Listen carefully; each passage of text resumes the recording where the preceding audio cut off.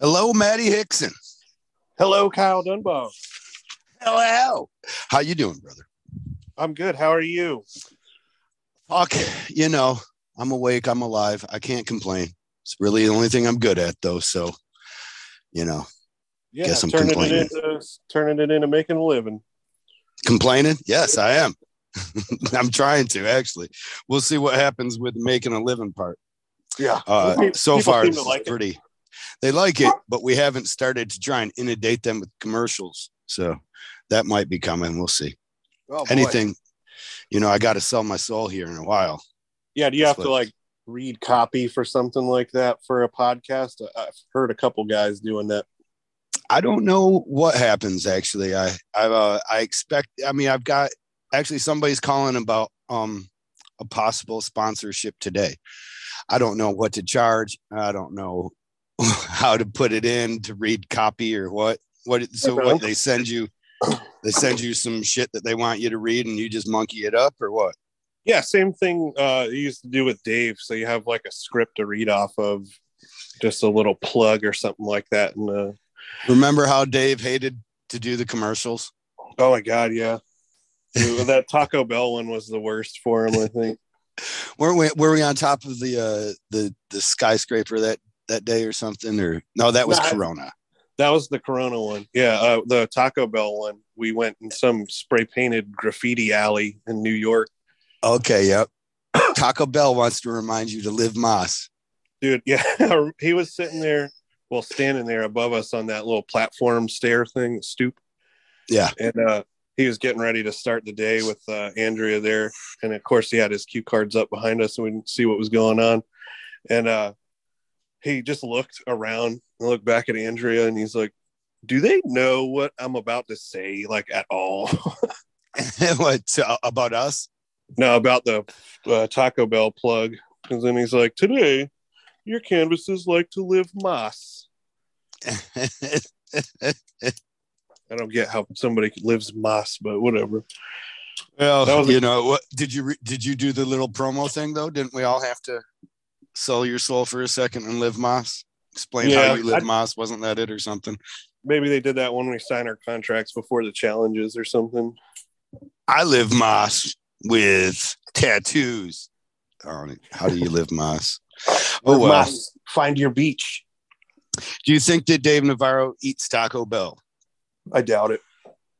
I think we had like a running gag that we thought he was some kind of immortal creature that doesn't age. And the only way he can do that is by feasting on the blood of innocent virgins. Am I wrong? Maybe. He's always looking for him. I bet he just drinks wash cups after every challenge. You think that's it? That's what gets him healthy? Gets the DNA and the blood out of the wash cups. Yeah. I don't know. I have my doubts on that part. I think he's into the clean living. Yeah, yeah. That's why I don't think he likes selling alcohol or nasty food byproducts. Yeah. What an irony, huh? Yeah, well, you think about it, that's probably every celebrity that has to do all that kind of stuff. They don't generally partake of like. Are you telling me Shaq doesn't have the general insurance? Probably not. Maybe whoever drives him around might have the general. Right. He better have the general for all them tigers he owns. I had the general for a while too. It was like pretty cheap insurance, man. Was it? Yeah, it was pretty good. Is it like PLPD? Pretty good. Like you never used it and it was cheap. Yeah, pretty good. Never used it. It was pretty cheap. So. Okay. Moving on. Yeah. Let's talk more about Dave. I liked Dave a lot, man. Like, I feel like at least the second time I was on, his critiques were always a little more favorable for almost everybody. And it was kind of refreshing because you get those two people just beating on you. Right. And then you'll have Dave who's like, I thought it looked pretty cool. And you're like, oh, thank God. Somebody on my side. Yeah. And he's always especially been a judge. Yeah. And he's always been pretty chill, I think, whenever you have casual conversations in the 2.5 seconds we had that wasn't actually filming something. Do people often think that you were just hanging out with the judges on off time and sitting around with with all of them chewing the fat, Yeah, talking I'm about pretty sure girls. it's like their assumption is that we all live in the same like this nice place where everybody hangs out and gets along, and it's like Big Brother or something, Right. where you get all the accoutrement and the amenities. But Right. no, it was pretty awful. You didn't like the living arrangements? So the only thing I liked about staying on set was their shower with all those faucets everywhere. Like you get blasted from every direction, basically. That was like a car wash or something, huh? Yeah, and you needed it because about 17 people took a shower in that this morning. God knows what's in there. So it's a funky floor. You might want to bring your shower shoes. Yeah, they should have had like a delousing thing right in front of the shower. In season 3, they kept talking about shower babies, shower jellyfish or something like that. Yeah, I'd imagine you'd accumulate some sort of nastiness in there when you got, upward of a dozen guys away from home. I went in there one day. The side. Well, first we should probably explain it. There are 2 showers there inside for these 14 people, and guys, girls, kind of both. You just kind of got to fight for it. So in the morning, though, you'd probably rather not stink before a 16-hour day of shooting. So you go and shower up. One of the showers works, and the other one is kind of cool. But let's talk about the one that works. Right? Did they ever fix that? You went on after I did. So I don't remember too much taking like of the routine stuff on the second time I went back being any different than it was in the first. Okay. Well, the one, both of these showers have like a rainforest top where it just rains on you, just nice soft rain. You're like almost not enough to take a shower in, but you could just use that. And then it has a shower head as well, with plenty enough to take a shower in. And now added with the rain effect, you're like, this is pretty fucking awesome. But wait, we're not done. Now at waist level, right, there are 4 of these nozzles that you can articulate all kinds of 360 degrees and point at yourself too. So you could just walk in there and have one up and one down and just kind of spin around and be done like the Jetsons. Come back up, ready to go walk your dog on the treadmill.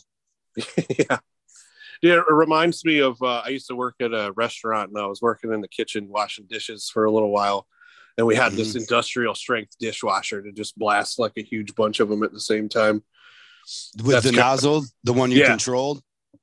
That was for washing them. Yeah, you do that process, and then you stuff it into this industrial fucking cube that drops down, and it just blasts it from all sides. Right.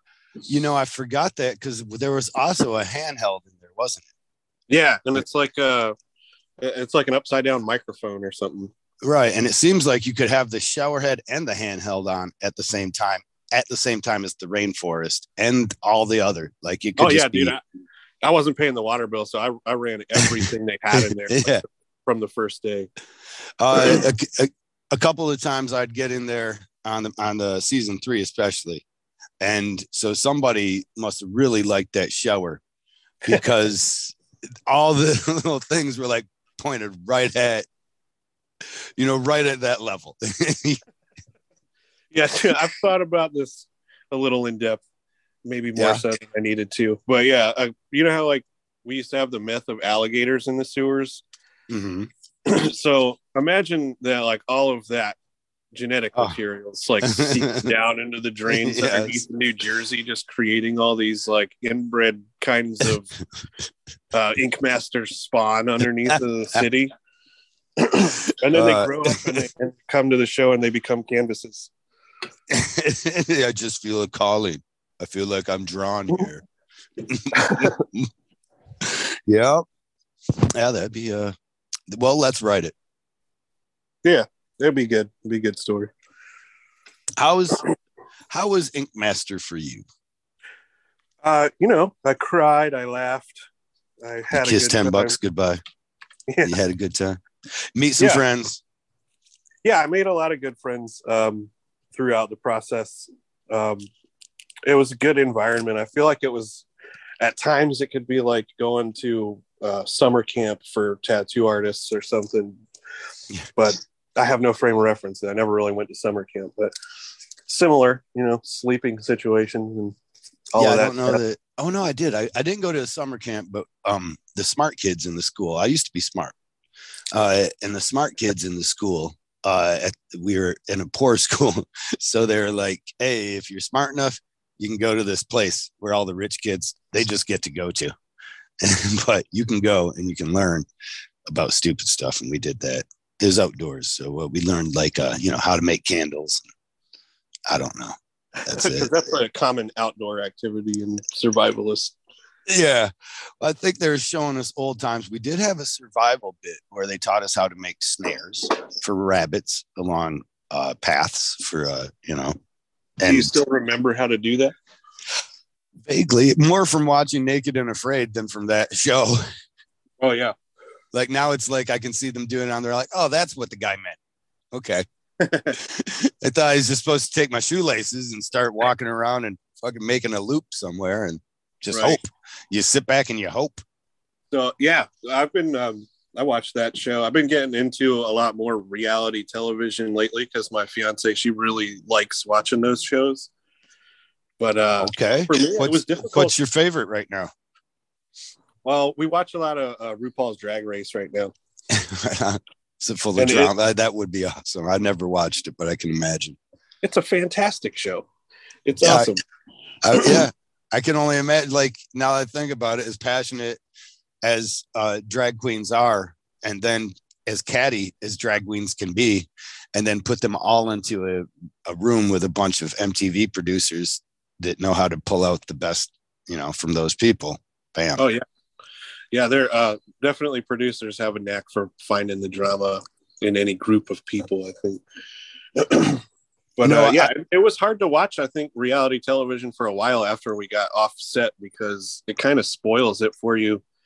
Just knowing those aside moments are taken, like how that whole thing goes, where you get a whole day to go and talk about shit that happened 3 weeks ago and get chastised into making it sound like it's happening right now. Right. No. Say it like it's now. Yeah. But it's not now. It's 3 weeks ago. Present tense, please. Hard Ice. Do you recall it? Yeah, I do. They had that for season 4. They did not have it so much when I went back on 7. Do you know that I was told from somebody recently, I think Sausage. So I had Sausage on here a couple of days. Your nemesis. No, I had Sausage on, and he said that I think he was on 12, and he was like, dude, these kids were just crazy with it. Like, got their phones all the fucking time. Nobody gave a fuck. They didn't have them on ice. There was like, they didn't even know what ice was. It was like a bygone era, like when I was a kid, we had hard ice. Yeah. You fucking whippersnappers. And they said they were all excited about getting critiques. Like they were like, oh, I get to go talk back to the judges. This is going to be fun. Oh my God, no. I mean, I feel like a lot of people on 4 were like that too. They just had more, gumption when it was time to go do critiques and stuff. And the season that I went on, I was terrified almost constantly. Like, I mean, it's a lot of pressure for sure. And just knowing like how bad people get beat up in those things and that like millions of people are going to watch. This is like first time like you're having that amount of exposure, put a huge spotlight right on the thing you love the most and talk about how you don't do it as good as you thought. Talk to me about this. The first few days there, you had a hellacious zit. Oh God, yeah. Do you remember that thing? I thought you had like a wart there or something. Yeah, everybody thought it was like a mole or something that was permanent. No, it started in the hotel the night before we went out to do that. Perfect timing, huh? Yeah, and I was like obsessively digging at it because I was like so terrified of going on TV. Right. And, that you just over obsessed on it? Dude, yeah, I was pulling out tweezers and trying to like fucking pick it off in my face. It was getting bad. I have a scar from it. There's a tiny scar there from it now. I remember telling you, man, if that's a zit, maybe you should pop it. And you were like, no. But you must have already been at it, huh? Oh yeah, dude. It was some sort of like psycho fucking thing going on in the hotel because they locked us up there for like 2 days by ourselves without anybody to talk to. Took your phone, took your wallet. It's basically like kidnapping. It felt like it, yeah. And then they tell you can't eat. No, you can't eat now. Okay, do you want to put an order in? You can get some cold food in 2 hours. Yeah, you could order something, I think, for like $20 from the hotel. What's $20 at a hotel? You get a bottle of water for $7. You know what? Sausage mentioned the same thing. I don't know. Yeah. I know that I didn't give a fuck. Like that, they had expenses well beyond that. They would tell you could only spend $20, but you could spend what you wanted to. We got removed. Oh, yeah, you were there, right? You were on on season 4, right? And that's when Sausage was there too, wasn't it? Yes. Yeah. So we all went to the hotel when the carbon monoxide poisoning popped up. Yeah, DoubleTree. It was like a vacation. Sausage said he didn't get anything eaten because he was like, $20.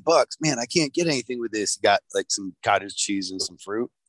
And I ordered two steaks, one for that night and one for the morning. I think I just ordered 2 doubles of Jameson because I wanted that more than I wanted food. Yeah. We weren't going to be back there in the morning to catch like whatever crappy breakfast you could finagle out of the kitchen. Now I remember you were also dealing with a tooth problem at the time, weren't you? Yeah. So I had a pretty bad cavity in one of my molars at the time, and it was driving me nuts. Yeah. Your choice, we talked about that too. Your choice of dealing with that was 2 bottles of Jameson a day, pretty much. Well, that was like also for nerves. And okay. I had like acquired a pretty heavy habit by that point of just drinking, and everybody has anxiety. Anxiety is heightened when you're in that kind of situation, so it helped a lot. I think so. Like, yeah, it was one thing I could do to kind of curtail that, and it helped a lot. I think it hurts your body, but it helped a lot with my nerves trying to get through interview days and shit like that. You didn't want to do any blood doping or any Lance Armstrong type stuff. Nah, I'm not going to mess with that. And no PEDs. I don't like taking pain pills or anything either. It just makes my stomach upset, and I feel off with it. Doesn't really help with the pain. It just zoots you out, so you don't think about it. You got an ulcer? Do I? No, I have. I have acid reflux really bad nowadays, but that's probably from myself medicating with Jameson. Just wonder if those two might go together. Ulcers would go together with that too, though. Yeah. So I don't know if I've ever had an ulcer. I definitely have stomach pains from time to time, but that's from taking medicine like omeprazole to counter my acid reflux problem. Actually, I was in Italy with Emily and Jay once, and this was when it first started, the acid reflux really bad. And all you can eat out there is fucking tomatoes. Like there's tomatoes in everything. So it was really bad on my stomach. And I was having drinks, of course, because, we're out someplace like I've never been, and it's a real fun time. And I remembered that you were at a show one time, and you said, if you ever have like really bad acid reflux, that I heard taking a shot of vinegar helps fix it out. And I was like, yeah, I'll try that. I'm like, hammered. How'd it work? This restaurant, it was terrible. It was terrible. I was wrong, by the way. I've learned they gave better. Me a shot of fucking red wine vinegar, and I took it, and I immediately started like running for a trash can to go throw up because it was coming right back, like speed of light coming back. And I'm sorry. Dude, there was people, like, we were at a meet and greet, so I had a bunch of fucking people trying to take a picture of me throwing up at the trash can. Thank God for Emily, because sweetheart she is. Yeah, she got in front of everybody. She's like, no, don't take a picture. Come on, don't be a jerk. Right. As she start holding your hair as you're vomiting in the trash can. Yeah, holding my red mohawk back. Yeah. How is the mohawk doing? I don't have it.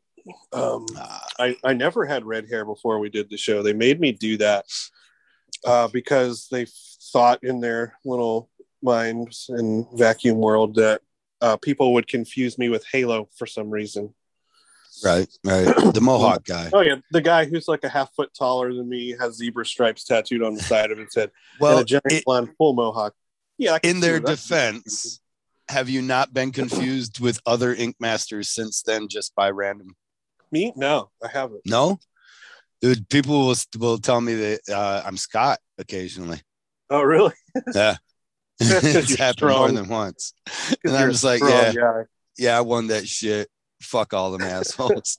Then they'll start talking to me. Yeah, remember that guy got in a fight? Like, yeah, pussy. I made him do that. Yeah, I told him. You should go fight him. Guy. I miss Scott a lot, actually. You guys hit it off great at the show, right? Yeah, it was pretty much from day one that I had a good, thing with him, because he helped me out, dude. Like, I was really stressed out. I was right next to him on first day, in that flash challenge thing where we had a tattoo of the convention people or whatever. Yeah.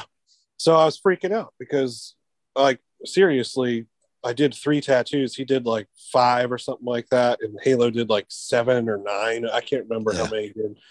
And I couldn't see anybody else, like, what they had going on, but everybody's working, just pumping people out. And I'm like freaking out that I only did 3 tattoos. So we're standing waiting for Ollie and Chris and Dave to come by, and they're doing everybody individually, which is painstakingly long, like a half an hour a piece or something for 16 people while you're standing there like a fucking idiot. Yeah, which is 8 hours easy right there. Yeah. So now you still got to go back home and film some at-home shit. Yeah, and I didn't even know what was going to happen next because it was my first day and first time on. So I was freaking out, and I was like, oh, God, dude, they're going to send me home. And he's like, nah, man, just take it day by day. He was really cool, man. He helped me out a lot in that day. And then that's awesome, because that is not the impression that others had of him as far as being helpful. Myself included. It's really weird because he did get along with some people pretty well. It's just like off camera, and then on camera he had spats. And I think like I didn't really realize he was making all that shit up, like getting people going to like do it for the show. I just thought that might have been like how he dealt with people giving him shit for winning all the time, until one time he was like having a huge fucking argument with Sausage, and then right after they closed cameras, he's like, oh man, that was awesome, and they high-fived, and I was like, oh shit. It's all fake. Well, I don't know that Sausage high-fived as much as he obligatorily don't leave me hanging, bro. Am I wrong? Because Sausage, I believe he talked about that. Man, I don't know if he talked about it on the show with me. I might have to ask him again. But I thought that he was taken aback by that moment. I thought there was a time that he was like, yeah, we're going at it. And then right after the cameras leave, he's like, high five. And I'm like, what the fuck? Really? Yeah, entirely possible. Because like I had no idea that's why he was doing it until then either. Right. And the whole thing between him and Sausage really didn't happen anywhere else besides Interview Room. Like that whole narrative was just Scott doing that in the interview room and building that story up. And that's probably producer pushed mostly, because the guy was like, when we finished and we were getting ready to go to finale or go home and start our finale pieces and stuff, he came by when I think it was the day I was about to leave. And he came to the room like all jacked up. He's like, dude, they've been giving me Monster energy drinks for like 2 days straight. All I was doing was interviews for the last fucking 24 hours. And he was all jacked up. And I was like, man, that's crazy. He must have been, they must have done it all during that one period of time. Just come up with some sort of narrative and had him push it, Right. Makes sense. It was a good narrative. It certainly fed the show. Yeah. I thought it was funny as shit watching it. But like, I was coming from a point where I knew I had already gotten to the finale, so I wasn't really stressing over like, oh shit, here's the day I get kicked off or anything. And I thought it was pretty funny. So yeah, the second time I went on, Scott was still with us, when I was filming, and I would text him all the time and stuff when we got our phones and tell him, like what was going on today and how's this funny and shit. And like most of the stuff that I would do on season 7 was like supposed to be an inside joke between me and him when we were watching it later with like our families and stuff. Okay. Like what? Just picking on Sausage, basically. Like we don't hate each other. We get along really well. Do you still have the tattoo? Oh, of course I do. Good, man. Did you change it at all? No, I feel like if I covered it up or like got it taken off or something, I would kind of be like welching on a bit. And that's just not something that like I want to do. You didn't want to add like sucks at the end of it or anything? Well, it's fucking backwards in the first place. So, I mean, I don't really have to put anything on. Okay. Dude, so we're getting ready for that. And like you have to prepare for that ahead of time. You tattooed on the finale before, right? Mm-hmm. That's how you got put back on. So we had the little tattoos to do afterwards, and they, you know, made it so like each one of us had one in case the other one won. Right. And we have to send our stencils off to go get made by one of the, you know, tech producer guys. And they ran our stencils and mine came back, and I was like, this is backwards, bro. You got to flip it and put it back. So this was before we started tattooing for 6 hours. And so Sausage didn't do that. And the guy ran both of our stencils backwards. And he didn't check the other one too to see if you ran Sausages backwards. And Sausage didn't check his stencil either. So we get down to it, and you got 15 minutes to get the new setup and run over and do the tattoo real quick at least start. And no time to do anything. Yeah, were all the letters backwards too then? Yeah, everything's mirrored. So I was like, oh God, dude. And he's like, it's backwards. Let me get James to flip it real quick. And they're like, we don't have time. And I was like, fuck it, dude, just put it on there. And he's like, you want it on backwards? And I was like, I don't want the thing at all. So you can put it on the way you made the stencil and we'll just do it, man. And so yeah, it's backwards. And like halfway through the tattoo, he's like, oh, I'll just tell everybody that it's like, so you can read it in the mirror. And I was like, okay, man, smart. Whatever you got to do. That's hilarious. I thought, we talked. Oh, he wasn't sure if you had changed it or kept it or anything either. Yeah, no, I don't think we brought it up in conversation. We talk every once in a while. Like every time I see something new going on with them, I'll shoot him a message and be like, oh, hey, man, that's awesome. Glad to hear it. Hope you're doing good. Or around the holidays sometimes we'll message darn each it. other. No animosity stored between the two of you. No, man. What we did was... I shouldn't say darn it. We had a story narrative, not really like contrived by producers or anything, but when I saw him on there for season 7, I was like, oh, that's, you know, what they're going for. You know, they want to have the two people that were button heads continue to do so and try to get some of that out of there. So I ran with it. I ran a little further with it than usual because season 7 was insane. Like when I got there, the first people that had gotten back on were St. Mark and, you know, Clean. And they're both like the type of people that play it up for cameras constantly. They came in on that season where they just like, that's what you were supposed to do. Right. So the whole house thought that's how everything was supposed to go. And I'm like jumping into this house full of people that are yelling at me on reality constantly and just giving everybody shit. And I was like, oh, fuck, I don't know if I can handle this, man. So I kind of just jumped in and joined up with them and started doing the same thing.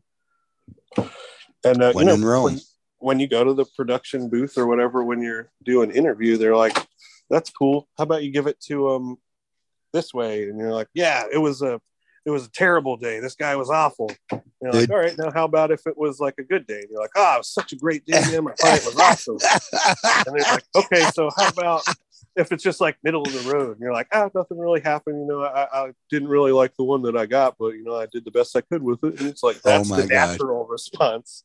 You know, I saw that. I didn't see a lot of these seasons, but occasionally I would catch little bits. And I saw your interview at one point during that season. And I said, Matti looks like he's giving back he's regurgitating the producer's words. Oh, for sure. Like it's too soundbitey to be right. Like, yeah, you started off with like whatever opinion you have and whatever you want to like, however you want to act it out or something, and then they'll like kind of tweak it and push it back and forth until it comes out the way they want it. And that's just how it went in the interview room that season. It just it made everything go a lot quicker. And I didn't really follow like the production day. So how long were your days then? Not long, man. Like I would breeze through interviews easy because I did that. I just give them, you know, 3 different ways they want to hear something. And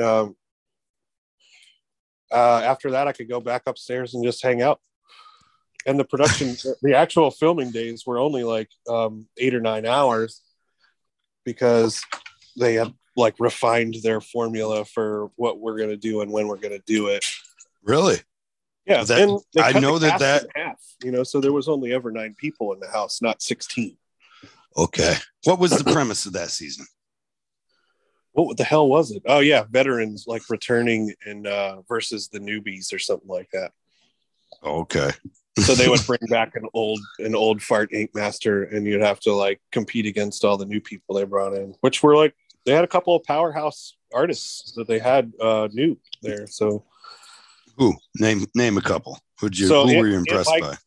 Aunt Mike's is awesome, dude. That guy is a very impressive artist. He can just basically pick up a style in no time, it seemed. I'm sure he puts a lot of hard work into it, but he has a really good gift, you know, he put a lot of work into, and he can chameleon his way around these challenges pretty well. And Christian, obviously, he's a really good black and gray artist. Just incredible stuff I was seeing coming from those guys. And Megan Jean was on there when I got there too. Okay, she's like, you know, Hurtado level style, you know. She was like super popular before she even came on there, so pretty intimidating group of people. Plus, you had all the people that came back that were like bosses too. Jimmy like Litwalk St. Mark and Clean. Oh, Litwalk was there. Yeah, I heard he kind of blew up on set. Well, yeah, they were like not so easy on him. I think he wound up in the bottom like maybe 4 times in a row or something, and he just kind of lost it and started going off about how production's just in it to piss him off and, you know, get him all riled up, and he's in the bottom for no reason.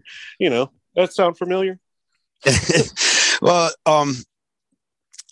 somewhat. Jimmy had an ability to, I don't even know if it's imagined, right? But to me, it seemed as though he was imagining persecutions against himself that weren't necessarily there. Like, I can't wait to talk to him about blue cheese on his prime rib, because he's like, he was eating no cheese. I don't know if he's allergic or something, but this prime rib came and it had blue cheese on it. Oh my God. And I didn't get to eat that day. I was down. I missed the order. Right. And so I get up and I'm like, they're like, yeah, you missed the order, but you can eat whatever's in the kitchen and we'll try and get you something nicer, you know, later on.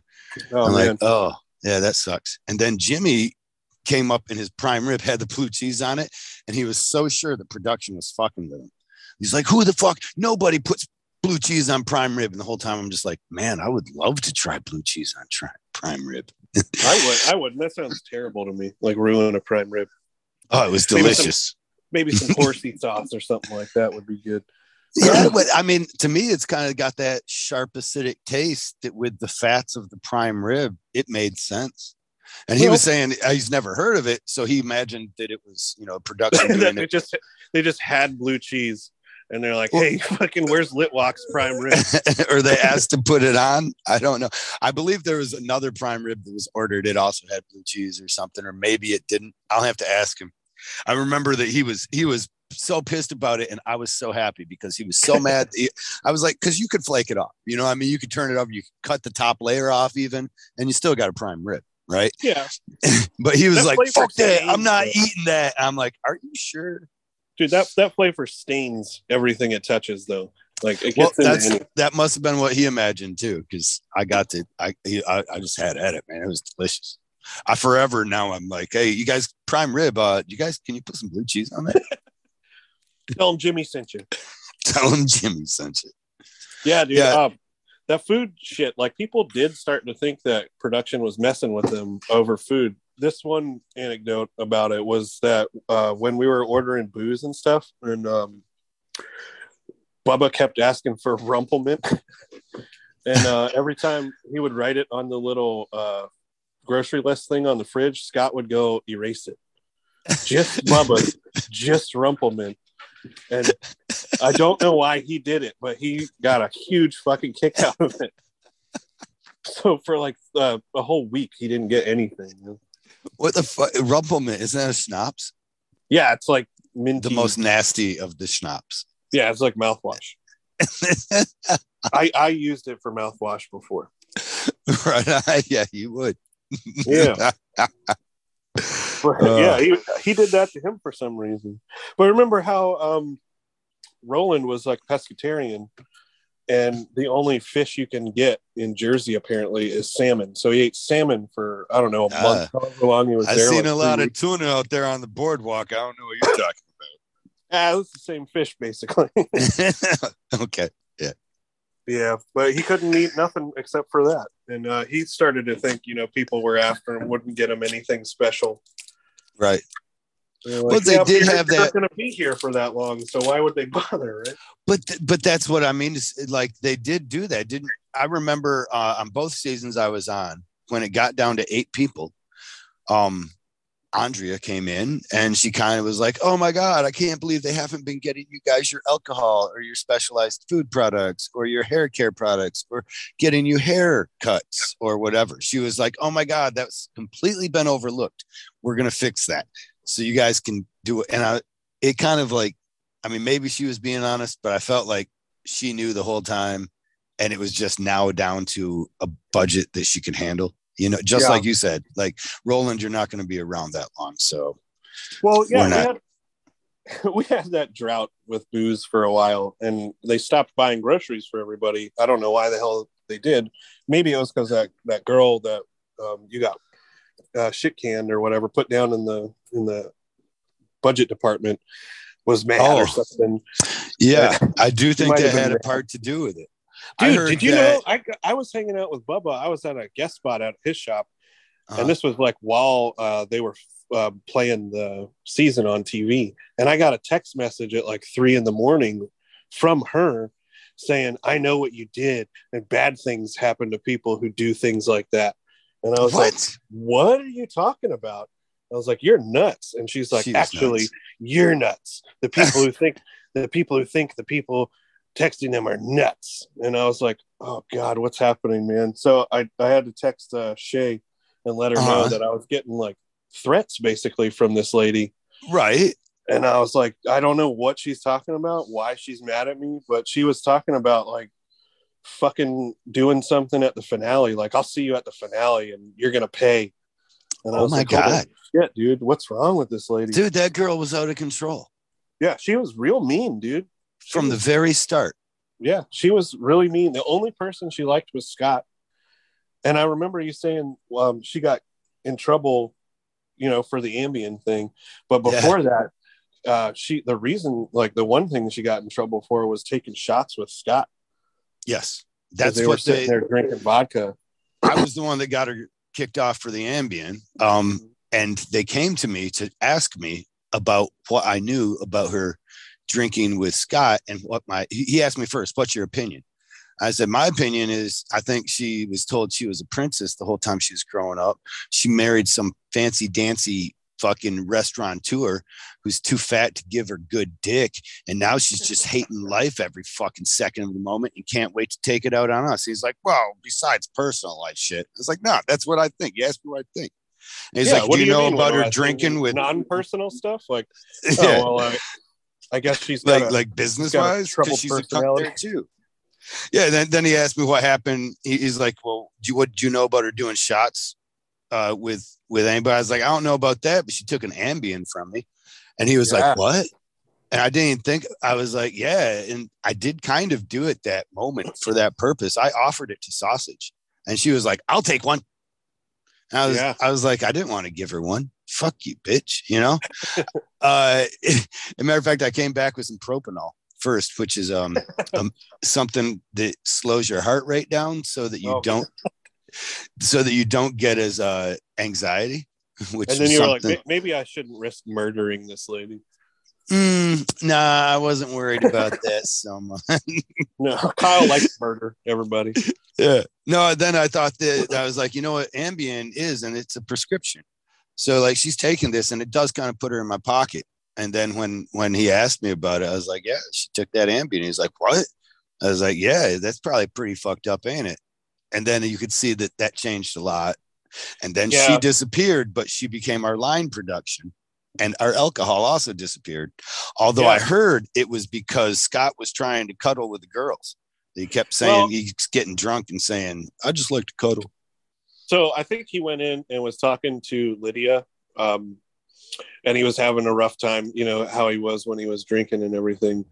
And I think that's what she had told Jay or somebody. And I don't know what the conversation was or anything, but sounds about right. And yeah, so he was having, drinks throughout. He was trying to keep up with me. We were. That is not an easy task. No, it's basically James Bond level stuff by that point. And he was drinking throughout, filming and stuff, which was bad, Mm-hmm. And I think he ruined 2 days worth of footage just by looking, pretty messed up and swaying around and stuff. It would have been obvious, and he ruined a bunch of shots. So we had to take a day, reset, and then he had to go back and refilm 3 days worth of interview room stuff because it was so atrocious. It was just guys obviously hammered.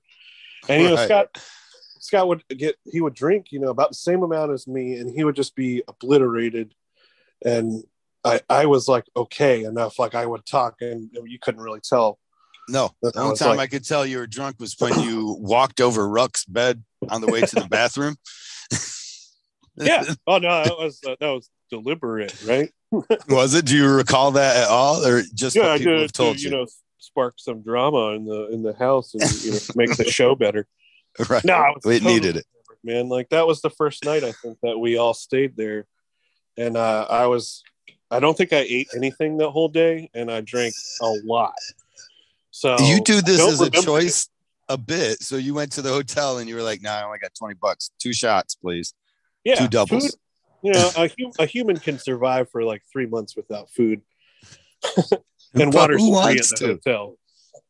Right. So gonna need some alcohol.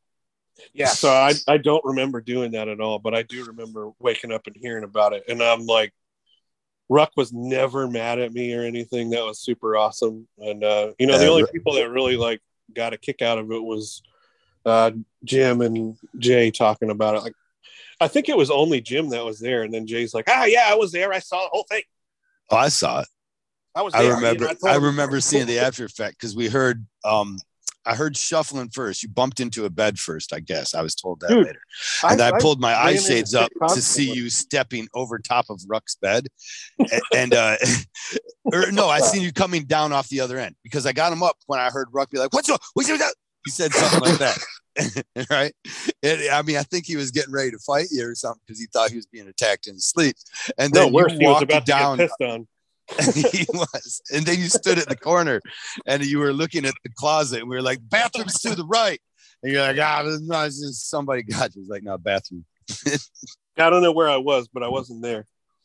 No, you're doing some transcendental meditation, left your body. I yogied right out of myself. Sometimes that happens, man. Yeah, no, I don't remember doing it. I do remember hearing about it. Yeah, that's embarrassing, isn't it? But no, I was having a good time with you guys. Yeah, I didn't know it was so embarrassing. I thought it was part of what makes up life, I'm glad it was you and not me. I'd hate to have to be as drunk a feeling in the morning as you had, or hungover as you had to be. Yeah, I didn't really have too much of a problem being hungover because I have been drinking for a while. At that point, it was pretty much habit, and I didn't remember at the time what it actually felt like to wake up refreshed and rejuvenated from an actual nice night of sleep. How has that been going now? Are you still drinking the same amounts? No, not at all. I actually don't really drink that much when I'm not, compared to what I was drinking it on the show, which isn't hard to do, but yeah, to not drink as much as that would be easy to do. You'd still be drunk. You could still be a functioning alcoholic, not drinking that much. Yeah. But I mean, I wasn't I think at that point I would have had a lot of trouble if I was to stop drinking all of a sudden. Yeah. I would have had maybe 5-6 days of just feeling really awful. Shakes and DTs. Well, I don't think I would have been shaky or anything. I just would have felt really awful. The hangovers of the year would have finally kicked in. But you had a day that you were kind of off and you weren't feeling it when you did the bird in the cage thing. Was that around Any of the? Yeah, but I wouldn't blame that on just being hungover or anything. I think it was what my canvas was at. My client was asking for, and what I was able to do in the time. Like, I'm not a very profound lettering tattooer.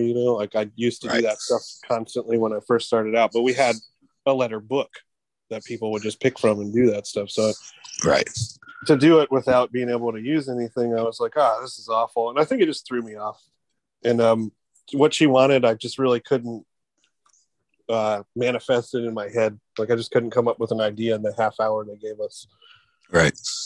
So yeah, the work suffered for that. And I feel like, every once in a while, well, throughout the whole thing, I could have done, I feel like I should have done better. Like, if I had any regrets over it, I wish I could have done a little bit better on my tattoos when I was there.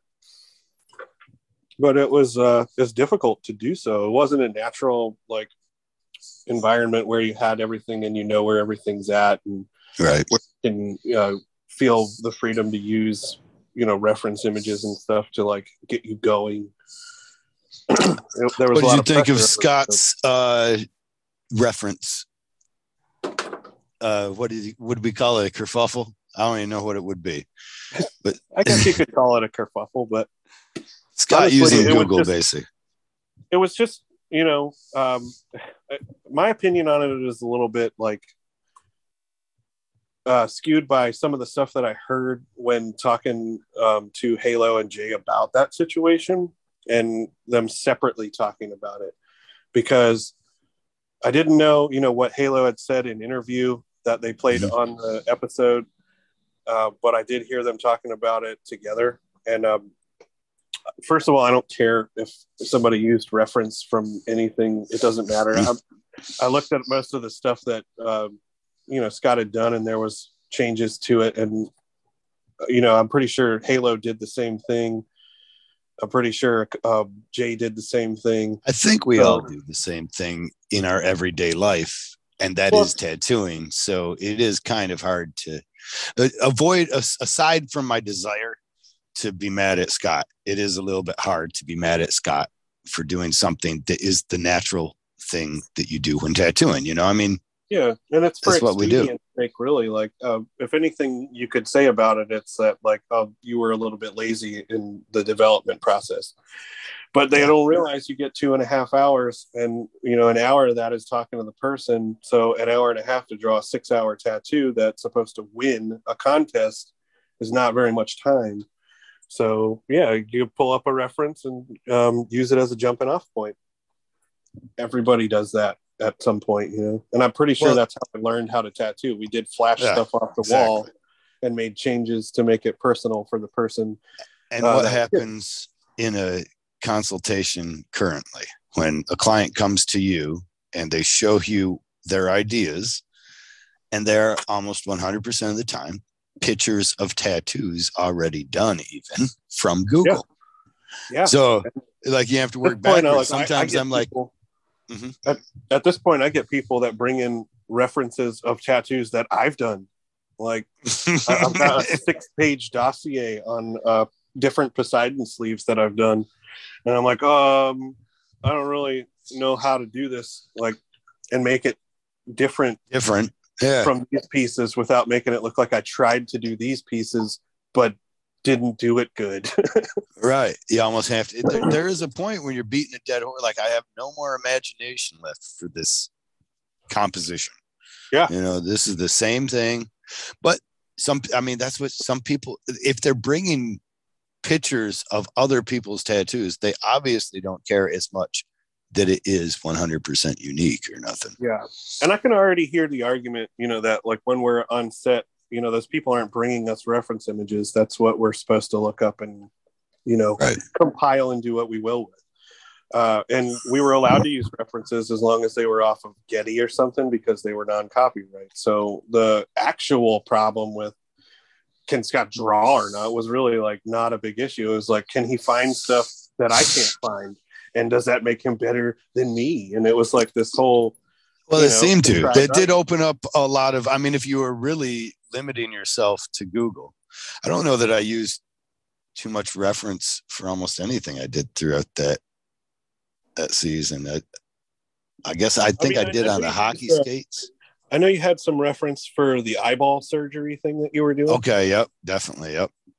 Yeah, but I think that. like, can you find good reference on Getty, or can you find better reference on Google? And how much are they really going to, how much difference is it make if you're taking a photo of a surgery and reconstructing it into a tattoo? Like, that's still.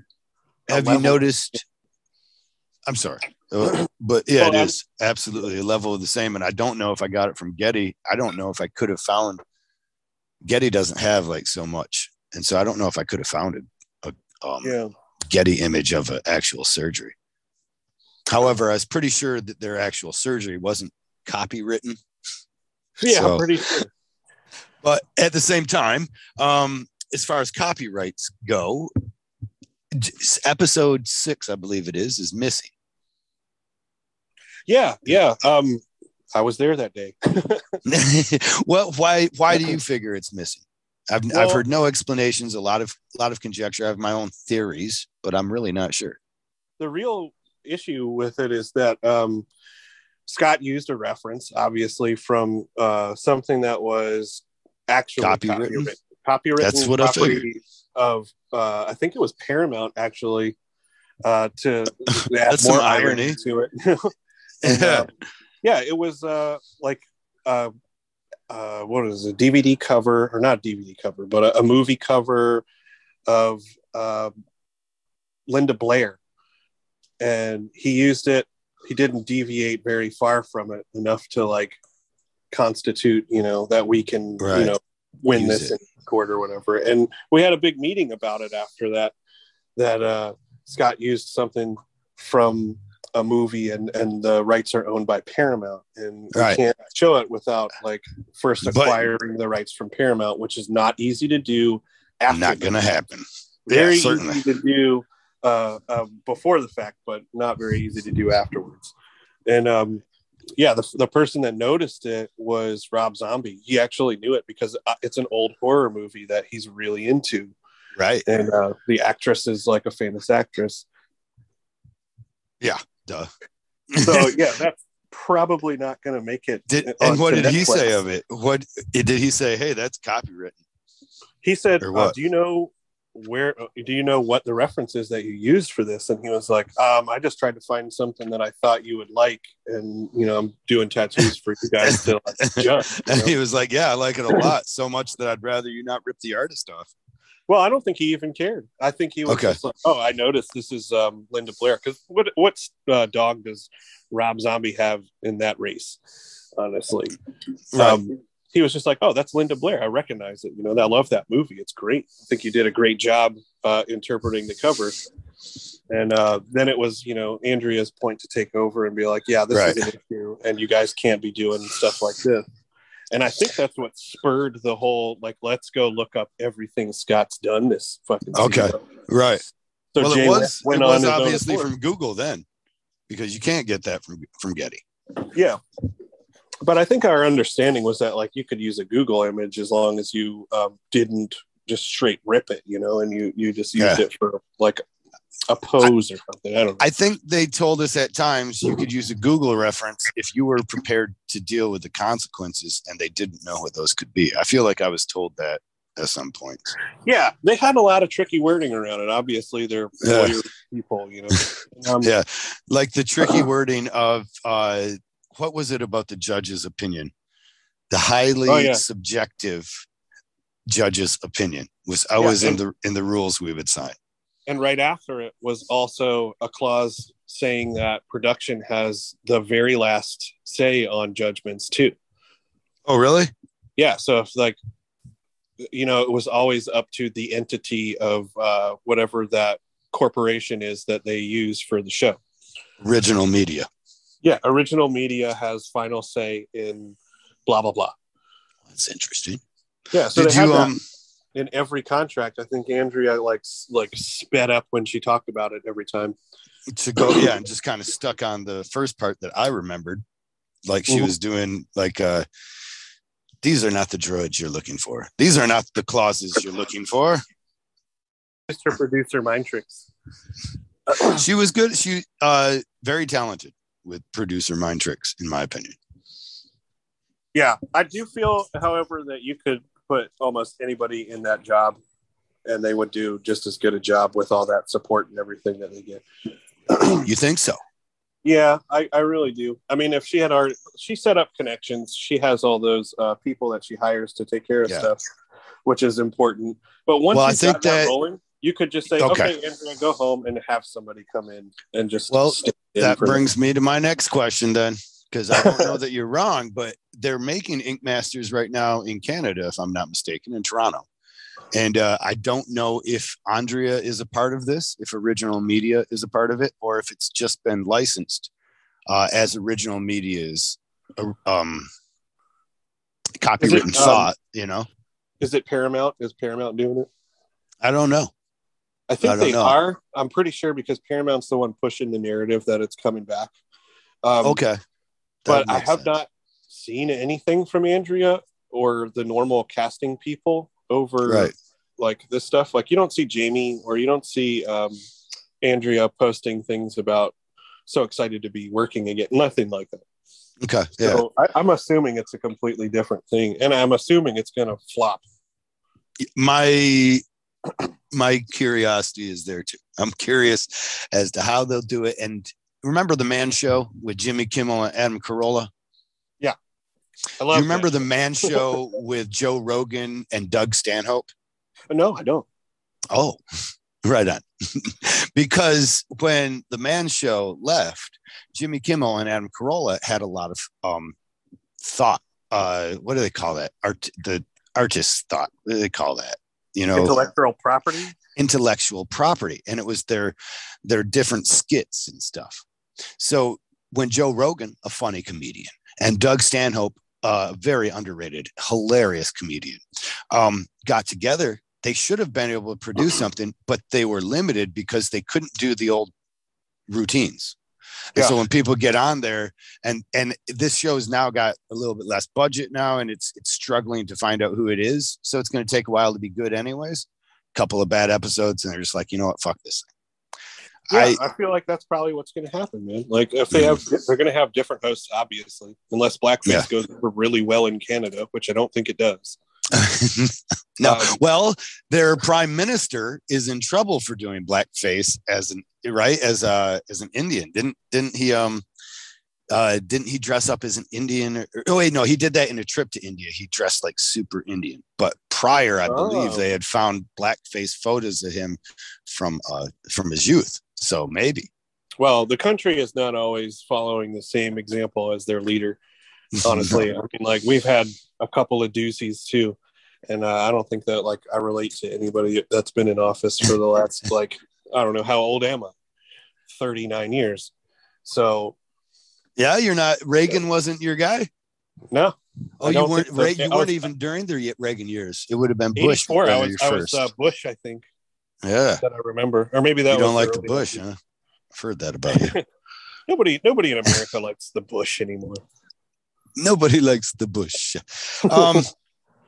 Yeah, so I imagine the exact same as you. Because of that, I think that they're going to have to try and find their new voice, and it's going to be. It's a good chance that it's not going to be the voice that people are expecting, and then people will just be like, "What the hell is this?"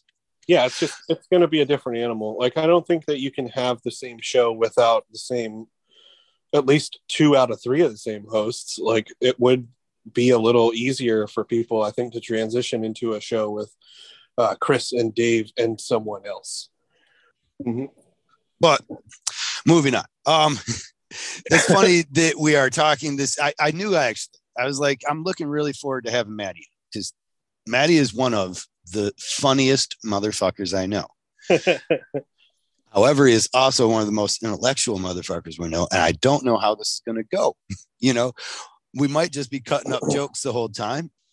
Yeah, especially when you have a good platform to do so. So, I mean, kudos to you for taking the initiative and getting words out there that people, could benefit from hearing. And thanks. I appreciate the high praise. Well, speaking of, you had I don't know that it wasn't the day that really did it and the timing. But do you remember having us laughing for, I swear to God, it was almost 2 hours straight over just impersonating Tommy Montoya critiquing our farts?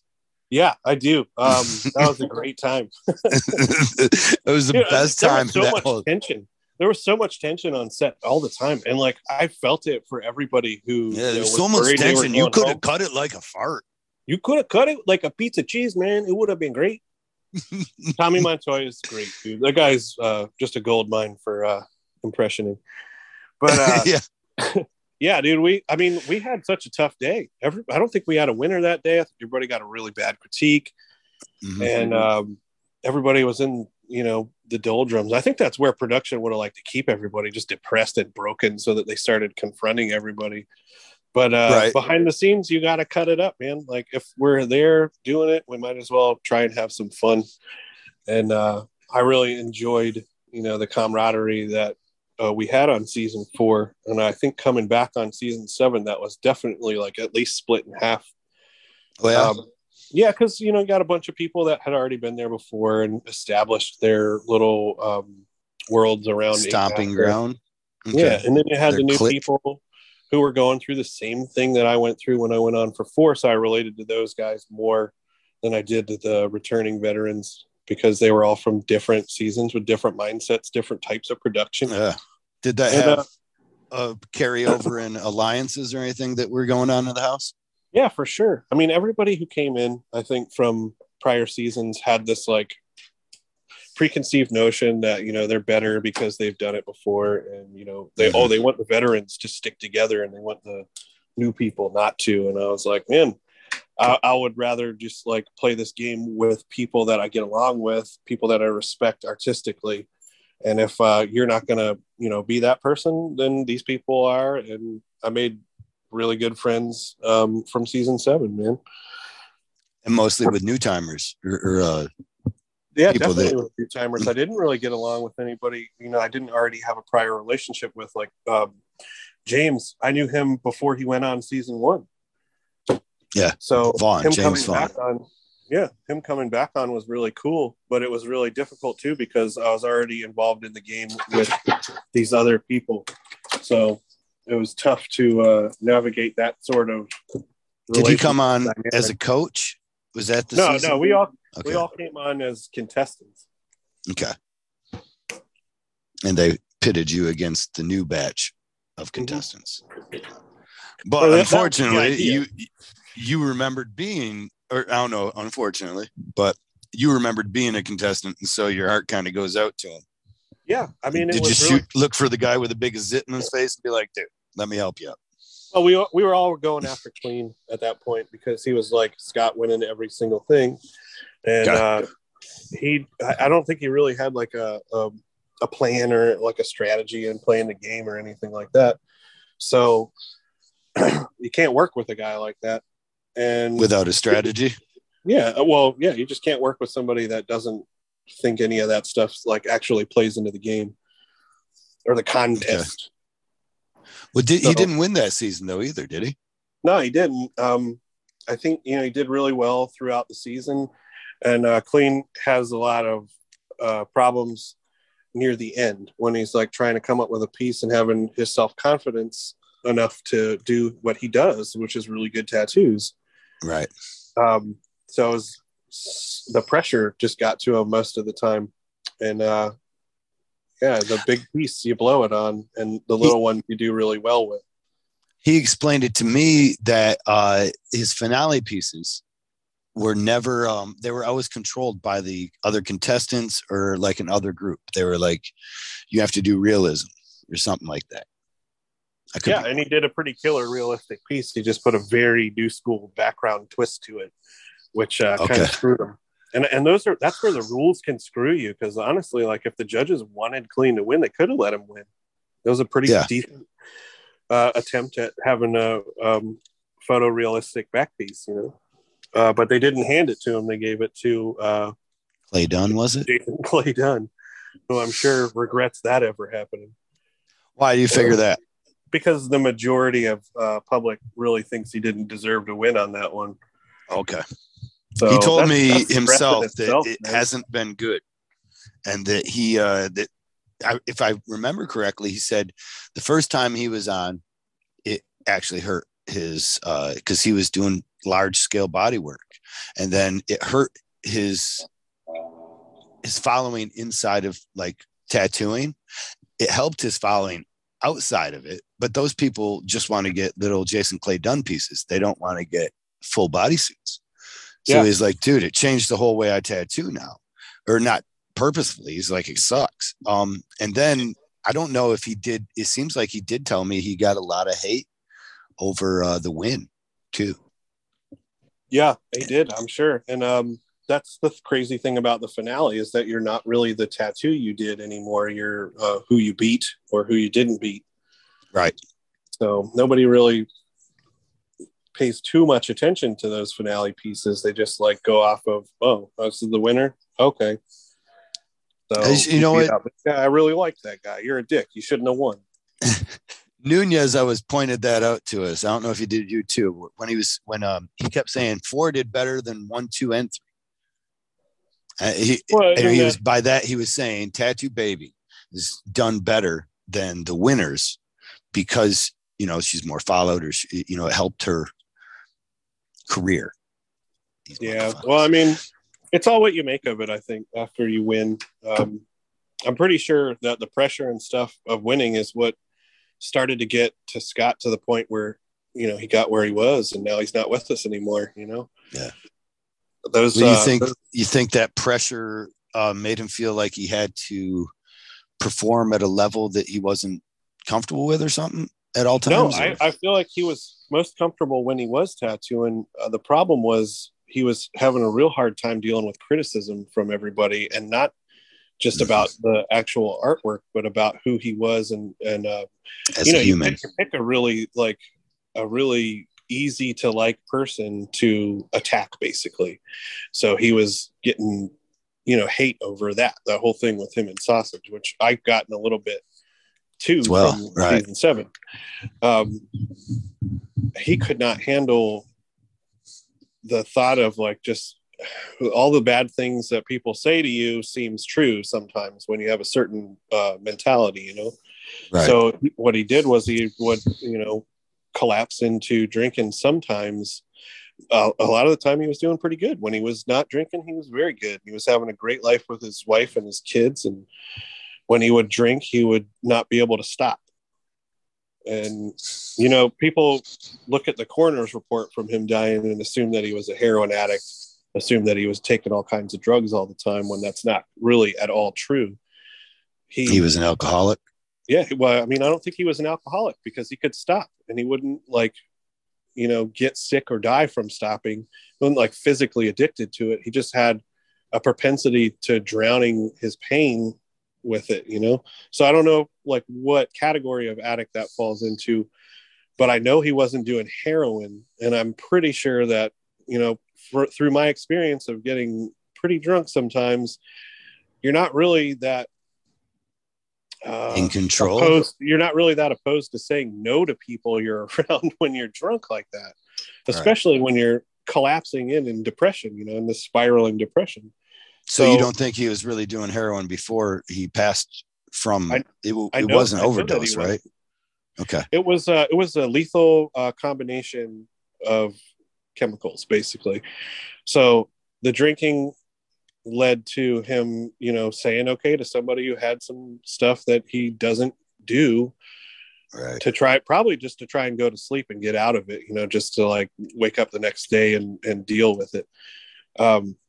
Because that's pretty much all you can do when you're just ridiculously drunk, And I feel like that's probably the most likely scenario that played out. He was drunk and feeling really terrible, and somebody who had some terrible shit was there and gave it to him, and then he died, and then they took his fucking cell phone, dude.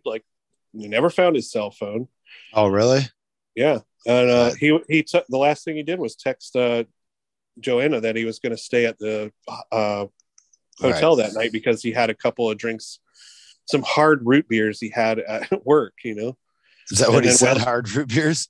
Yeah. And I'm sure that's what it was. And it that little kick can put you into, I'm drinking the rest of my fucking paycheck away, And he'd go to the hotel and was probably hanging out with a couple of people, and one of them was, the person that gave him the stuff. And right, and didn't want any evidence of that might have been pictured on the phone.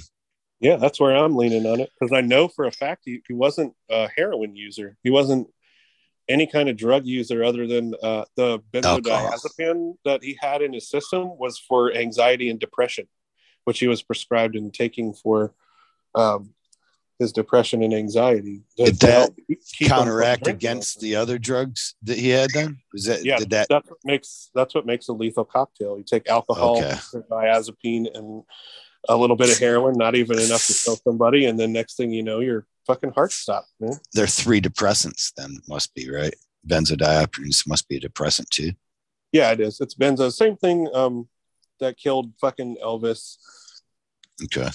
All that stuff. But I know for a fact he wasn't using heroin, and I'm suspicious why they didn't ever find his cell phone, even though he was in bed in the hotel. I typically figure that someone's always there if someone dies of a overdose and no other drugs are found, unless it was a suicide. Because like usually you don't overdose and not have some drugs left over. You know what I mean? You don't usually do one perfect overdose amount. Uh-uh. So usually there's some drugs left over and the person's like, oh shit, that motherfucker's dead. Well, let's get the drugs and get out of here. Oh shit, there's a cell phone. Did he take any pictures of us? Better just take it. Yeah. I mean, I'm sure that's what happened. And Joanna worked really hard to try and find that, worked with the cops to try and tie up all these loose ends. But once they find out it's an overdose, they close the books on it. They don't give a shit. Okay. So right obviously I'm really still, harboring some upset feelings over how Chicago too, stuff. Wasn't it that area, or was it? Yeah, was it Chicago City? It was Roselle where he lived at. He went straight to a hotel from work. Roselle, not Rosemount, but Roselle. No, Roselle. Yeah, that's where his, the shop that he was working at was. Right on. Well, I've been growing to like the guy more in hindsight. Actually, from talking with Sausage, he actually explained a lot to me that mitigated Scott's annoyingness. I mean, he created, that kind of persona, and it was really easy for people to take that on face value, obviously, because he wasn't in a state to open up to anybody outside of the show. When we saw him at the conventions and stuff, he wasn't like, oh, hey, by the way, I'm totally not an asshole. You just had to know. Well, that's where I seen him at his worst. Was at conventions, and it seems like it was maybe people's opinion that was growing up, because he was literally at the show and crying in his own hands, like in public, in his booth, broken down. That's the depression and combination with the drinking that fucking kills your heart. It destroys you. Those two things together. Oftentimes we find, I could be wrong in this case for sure, but in history we find that those things kind of go hand in hand with great ability as an artist as well, though. Yeah, it does.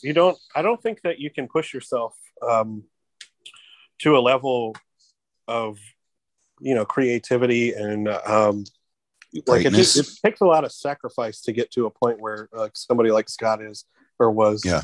And that sacrifice comes not only, but oftentimes you only have the desire to overcome that sacrifice if you have some trauma that you're running away from or trying to fix. Yeah. And trust me, dude was pretty traumatized. I mean, did you ever hear about like his history and why he was even put in jail? No. So he was drunk somewhere at a party, I think, at his house. And what I remember, he told me, I'm probably butchering this, and I hope that anybody who knows like more about it could tell me. But grain of salt, then. Mm-hmm. Yeah, he was at a party drinking with a bunch of people, and somebody was like really ripping on his fucking mom, and he got in a fight with that guy, and the guy was a pretty tough dude, and he wound up breaking a beer mug, and Scott hit him with the broken glass of the beer mug, and he was cut up like all over the place too, because this guy was like tearing into him pretty good, but he cut the guy's face up really bad with this broken beer mug handle, and disfigured him. Yeah, no fucking clue about how or why it happened the next day, but he was showed pictures of the guy that he hurt, and he was just beside himself, guilty about it. And you don't get away with doing something like that without some sort of cost. And he went to jail for that. And I think that really was a huge factor in why he was just struggling really hard. Most artists, if you delve in to their past, there's going to be some trauma. Yeah, and some ridiculous outbursts too. Like you get upset, like you're at your wit's end. I don't know what you're talking about. I've never once. Well, I have a grief counselor because of what I've been through lately, and they told me that you have a cup. Everybody has a cup of how much stuff you can carry on your shoulders. It gets filled up, and if it's full and you keep getting more and more stuff poured into it, it just overflows, and there's no control. You just spiral out. And if you don't deal with the things that are going into that cup, if you don't take a sip every once in a while, that cup's just going to keep filling up. So you got to take time away from your everyday life and deal with your problems and talk about them and figure out like why you feel the way you feel about things. Because if you don't, you're going to have problems, man. Like you're just really never going to resolve those issues. Grief counseling was something that you found that somebody. No, grief counseling is because my fiance and I were going to have a baby. We did have a baby last year, and she was born premature about 23 weeks. We were in the hospital for 2 weeks before that, with her like bulging about to come out and everything. And we went through treatments and stuff to try and keep her in for as long as we could, because viability for a child to be born and put into the NICU with like saving equipment. And we got right to that deadline, and she was born. Yeah, she was born May 5th.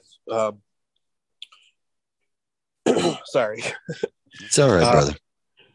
Yeah, so she was 23 weeks, which is pretty much a micro preemie. Well, it's the very beginnings of being a micro preemie. And she had a lot of issues because of being born premature. So early. Yeah, and they're not really equipped to live outside of the womb at that time. So they have issues with their lungs, also fighting infections. They don't have any sort of immune system. So she had a lot of issues about 2 weeks into the NICU stay that we had, and she was fighting like the whole time. That kid was the feistiest little baby I've ever seen. Awesome. And yeah, she was doing really, really well for like 2 weeks, and then she had somehow come in contact with a bacteria, and her immune system wasn't strong enough to fight it off, and her heart was too little, and her lungs were not developed enough. So she succumbed. About 30 days. Well, was it 25 days that we were there? And yeah, so dealing with the loss of Cora was why we have a grief counselor now that we meet with. And he helps a lot, not just with that, but with other issues. You and your girl are still together then? Yeah, we're actually getting married. Awesome. We're getting married on May 7th, like 2 days after our daughter's birthday. Well, it can be, the reason I even say that, is tattoo artists, not that we have any meaning to, but we almost become counselors or grief counselors ourselves sometimes. And I often notice when a young one. Good advice. What's that? And we don't take our own good advice. Yeah. Well, I find that when somebody's been in a situation similar, it can be very tough to keep a relationship together because there's so much pain just in seeing each other every day. And sometimes there's unresolved guilt, blame, all these kinds of things. So imagine a grief counselor has been extremely helpful for your relationship. Yeah. Even just taking the effort to acknowledge that it's an issue and that you need to talk to somebody and it's good for you that's the sentiment that really hits people in the heart, whoever you're with, just as long as they think that they know that you are willing to work on, making them happy and you happy at the same time. That's really important in a relationship. That's not something that I was ever really like able to do in other relationships. You have to have somebody who's pretty open, to working on themselves. I think a lot of the times when people get together, one person or both people just don't have any interest in changing or working on themselves. Yeah. That causes a lot of fights. It causes a lot of confrontation and resentment and stuff. And I think that you need to, be a certain type of person to get through that. Or get help from other people that can help you see that then. Yeah. Well, that's part of it, finding somebody to work with and a third party that can be non-biased when you're having conversations. Not that with our grief counselor, we don't really have confrontational talks or anything. We just get to dedicate some time to talking about our daughter and talking about us and really putting the effort in to making sure that we know we care about each other and that we're doing things to make sure that we support each other. Fucking awesome. You weren't with anybody when you were filming Ink Masters. That's correct, right? I was single, but I was in a bad place anyways. Pretty much both times I went on. Right. We've seen a few people go on the season 3. One of the coolest producers or PAs, I think he was just a PA. Kyle Turbos, right? No. Well, he was awesome. But he was on season 4. On season 3, one of the guys got fired he used to be in a Snickers commercial. That's what I remember about him. And he showed me one of the greatest videos ever. Bad Motherfucker by Biting Elbows, directed by Ilya Ilyichik or something like that. The guy who also did Hardcore Henry. Okay, I love that. Yeah, that was great. There's a video called by the group Biting Elbows that he also directed prior to Hardcore Henry, and you see it's exactly that, 100% that style. You can see him forming that idea of a movie, first person shooter kind of style. Yeah, it was super cool, man. Like attached GoPro or something, single shot sequence. Revolutionary. You've seen the video, the music video as well, or are you talking about Hardcore Henry? Hardcore Henry, I don't know if I've seen the music video. Watch it because it's only a few moments and it's good. So it's the band Biting Elbows. From my experience, every song they have sucks except for this one. I really wanted to yes, and I wanted to like them, and then I was just like, they had Every Morning too, right? There's a halo tied to. Fuck it, who cares about Sugar Ray? Moving along, shooting Ilana, Hardcore Henry, moving to I don't know, man. I've completely lost it. Would you do me a favor? Are we completely off topic? Well, I know that the moon isn't made of cheese or barbecued spare ribs. But if it was made of barbecue spare ribs, would you eat it? I know I would. Hell, I'd go back for seconds and I'd polish it off with a cool, tall Budweiser.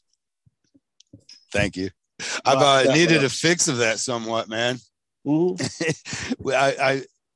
I need a fix of that almost. It's almost like cowbell, Dude, that thing was like such a thing that season, just doing Harry Carey impressions or whatever. And then after I was off, I don't think that I've done it nearly at all. Really? Yeah. Oh, you were spot on. Yeah, you ever have a weekend at a convention and there's like some sort of funny theme that you guys have with your friends, and then like the next day or Monday, it's like, yeah, that's over with. Yeah, we beat that one enough. Until next year, and then we'll bring it up. Right. Remember when we beat that one until it was a dead horse? Then we kept beating it. Let's do that again. Yeah. It's just what we do in Milwaukee, every year. So beat true. that horse. Yeah, Harry Carey kept us in stitches, though. Like, if it wasn't for your comedy, I swear I don't know how that season would have gone. You know what I mean?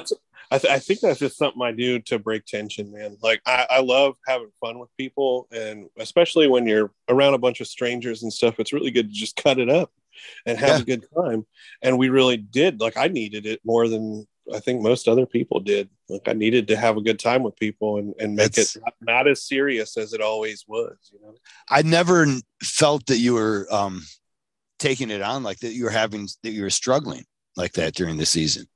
Man, I was having a pretty hard time, like going through all that, just like my crazy personal life at the time, and them keeping our phones from us at night. Like I could not talk to my daughter at the time because she would be asleep by the time I got my phone, and she would be at school before or after I got up. Before, whenever. I just couldn't find an opportunity to talk to her.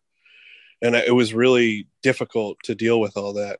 And I didn't mention anything about it until like right before we go from 4 people to 3 people. And that's when I started talking about like how difficult it was as often as I'd like to because of work, as I was dedicated to work, and because she was living with her mom about 5.5 hours away from where I was. And I never really had like been outwardly, conveying of that until then. And then they sent Halo home, and I was in that, that off-cast kitchen or off-shot kitchen or whatever. So I was in there and I was just drinking mini bottles. And I was like, oh, God, I can't believe I made it to the finale. And what the fuck? How the hell did this happen? Who the fuck am I? I'm not a big name or nothing. And I was just feeling my feelings. And I heard Halo saying goodbye to everybody. And I really like respect that guy. And I really thought that, he did a really good job on the show. And I would have been super happy to go home if he got picked. And that's kind of what I expected. I always put him ahead of myself when we were filming. I really thought he was the best there and felt like he was going to win. So me too. I was really surprised not to see him on the finale. Yeah, me too. And I was listening to him say goodbye to everybody and just taking it like a fucking champ, like he always does. And I lost it. I just started bawling, man. I was crying my eyes out in that kitchen, and he finally made his way around to me and found me, and he was like, "Oh man, it's all right. Don't feel too bad about it." Wow. I got to hear his whole like spiel about like why he was there and what he was fighting for and everything. And God, we were so similar. All right. Dude, they used to make you bring up like every fucking personal thing. You remember when they were you there when Randy got sent home? Yes. Dude, they pushed that shit out. Like, just he did not want to talk about, any kind of I'm gay and it's hard for me. Right. And they just forced it out. And as soon as they did, the judges knew exactly as soon as he said it. And they shut him down. No, it's not about that. And they tried to spin it around on him. Made him look like, man, they made him look kind of bad. What is the one, like, most homophobic thing? Maybe not most, but one of the most homophobic things you can do is to deny somebody rights, right? Yeah. And in this case, as soon as he started being like saying, I'm gay, it's tough to get they were like, shut the fuck up. We don't want to hear you talk. We're going to deny you your freedom of speech and expression. Also, we don't want people to get to know you or understand or fucking, think of you as a human being. Like, they shut him down about that so bad. And they started bringing up prior homosexual artists that actually, if you ask that homosexual artist, I think it was Greg Irons, I can almost guarantee he would say, yeah, it's tough to get a job as a gay, like same as it's tough to get a job as an apprentice, as a black tattoo artist. It's tough to get a job. I don't know if I've ever had a gay person ask me to apprentice them when I was in did apprentice people. But that would be a consideration. You would, especially earlier on in my career, you would have to think, well, is this guy going to be able to make a living, in my shop? And the truth of the matter is, during that time, it would have been harder, guaranteed. Or they're coming into a shop that's owned by somebody who's not outwardly fucking homophobic, but actually is. Right. And, right. Guaranteed that happened. It's difficult to get the balls up enough to even go into a shop thinking that's a possibility and ask for an apprenticeship. Like, it takes a lot of courage just to exist when you're somebody that a couple of like large groups of people think shouldn't fucking exist. Right. And Randy is not the guy that you meet and you're like, man, I think he's straight, right? He's definitely straight. Like, you're kind of right. Randy, you're like, nah, this guy, he's gay. No question. He's gay and he's wonderful. He's a really good tattooer too, man. Like I feel like he got the chop a lot of the times for a bunch of stuff that they just don't have insight on. Doing any sort of color realism, any sort of like photography based tattooing. Those two guys are not the guys you would go to judge it. No, not at all. And they almost hate it too. And when you bring it in front of them, they're like, we hate it. We hate you too, by the way. Yeah. Yeah. And that's why I was super freaked out about Portrait Day when we were on for season 4. Because you were worried about doing an actual portrait and getting beaten up for it, or what? I was worried about like everybody having to do color portrait, like photorealistic portraits in color, and having those two people judge them, because I've seen like how they are really, really scrutinizing over it, even though I'm pretty sure neither one of them do that shit, right? Or have done that shit. No, and so you don't understand the holdbacks. And you don't understand like why somebody would choose to do it this way rather than the other way.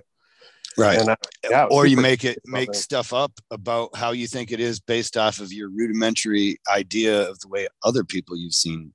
Yeah. You know what? How would you have Nico Hurtado judge a color portrait? You know? Yeah. How, I mean, come on. But, well, that's what they did. Yeah. And that's where we found ourselves that day. And I had skull pick that day, so I had to hand out like the portraits to everybody. Yeah, you fucking dick. Yeah, sorry about that. I actually thought when I was giving it, and this is like no excuse, but I thought Kyle would have a whole lot of fun doing this. It's super detailed. He loves detail. I just wish he would have combed his hair. Yeah, so they took that picture. You know, every hair was going somewhere. Maybe not been in blue. And, for 6 hours. I actually, when I was handing those things out, like obviously they had a gimme, you know, they had those 2 Wolverines, you know, and I was like, okay, something's up with this one. Something's up with the Wolverines. And I thought I could beat Scott, you know, honestly. I was like, man, I know I do color portraits, and this guy has never done anything like that this show, and I don't think he could do as good. He'd probably make it all graphic, and they wouldn't want that, you know, because it's photorealism. Well, he made it graphic, and they did want that. Yeah, and I totally lost. I did lose the Hugh Jackman in that piece. What I was banking on was, remember how everybody had 2 fucking references for that thing, where it was like one was like a full body picture, and the other one was like a close up portrait that you would do on somebody as a tattoo, like a face from the neck up. Right. And I was like, oh, okay, cool. But they didn't have all those extra references for the Wolverine. I was like, we didn't get to see the second one. So I was like, oh, I bet it's a close up with his claws in front of his face or something, and I'll fucking knock it out of the park. But it was the exact same one, huh? It was the exact same one, a little bit different. Oh, there was a bit of difference to it. Yeah, it was a different photograph, but the same pose and everything. Right, like seconds apart. They're like, all right, one more just like that. Yeah, and then Melissa brought up the point, like they were like, we got the best photographs that you could possibly get, high DPI, and she's like, did you magically get better printers?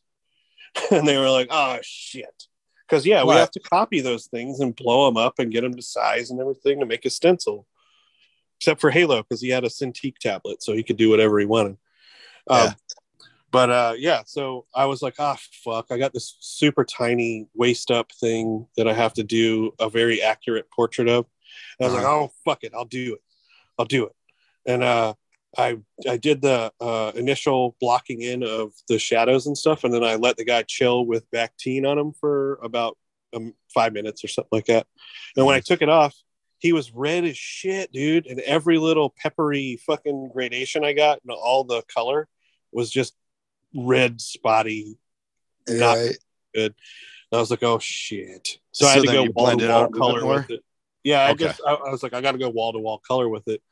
And that ruined me, because I don't do wall-to-wall color with portrait stuff like that size. And makes sense. I was just flustered and shit anyways. I could have done a way better job. I should have done a way better job. But I didn't think definitely one of these things is gonna have to win, because we didn't know, fucking Hugh Jackman was coming or anything.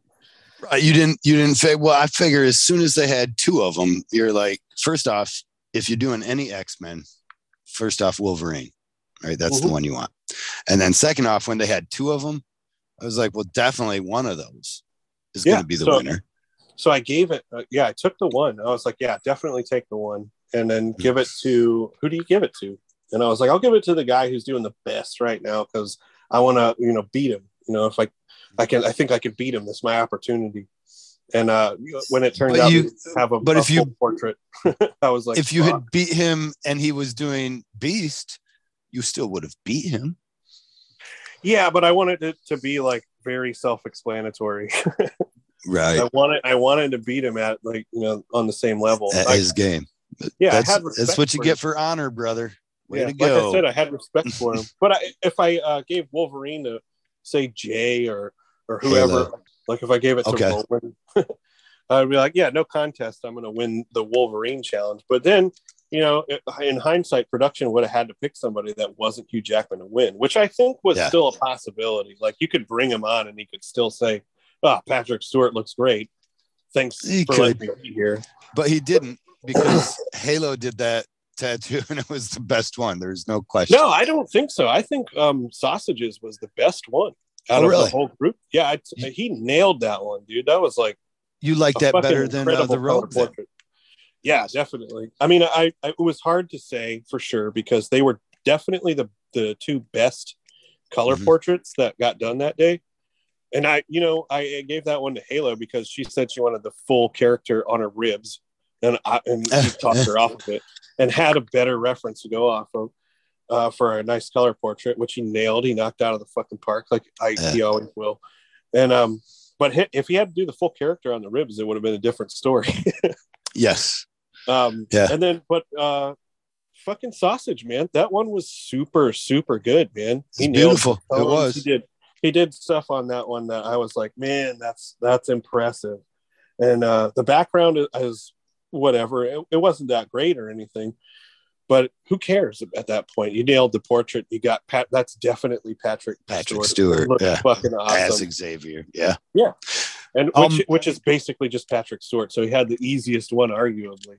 Speaking of Sailor Jerry judging color portraits, Nico Hurtado came on season 3. And dude, you remember we couldn't even say his name on set? I'm sorry. Yes, I do. The name that should not be mentioned. Say his name. So let me give you some hindsight to that. Yeah. Who started calling him? Somebody said N-word Hurtado. I think it was General J. Yeah, N-word Hurtado. That sounds about right.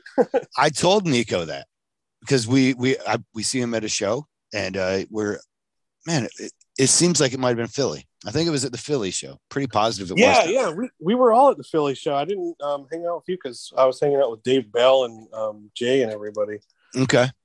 I end up in a room talking to Nico and I say, hey, Nico. And he remembered me from, season 3. And he says, when I say, hey, do you know, we actually started on season 4, we referred to you as N-word Hurtado, not for any disrespect, but because if we mentioned your name in any of our critiques, we were shut down with such enthusiasm and they literally said you shouldn't ever even mention his name. That's what they said.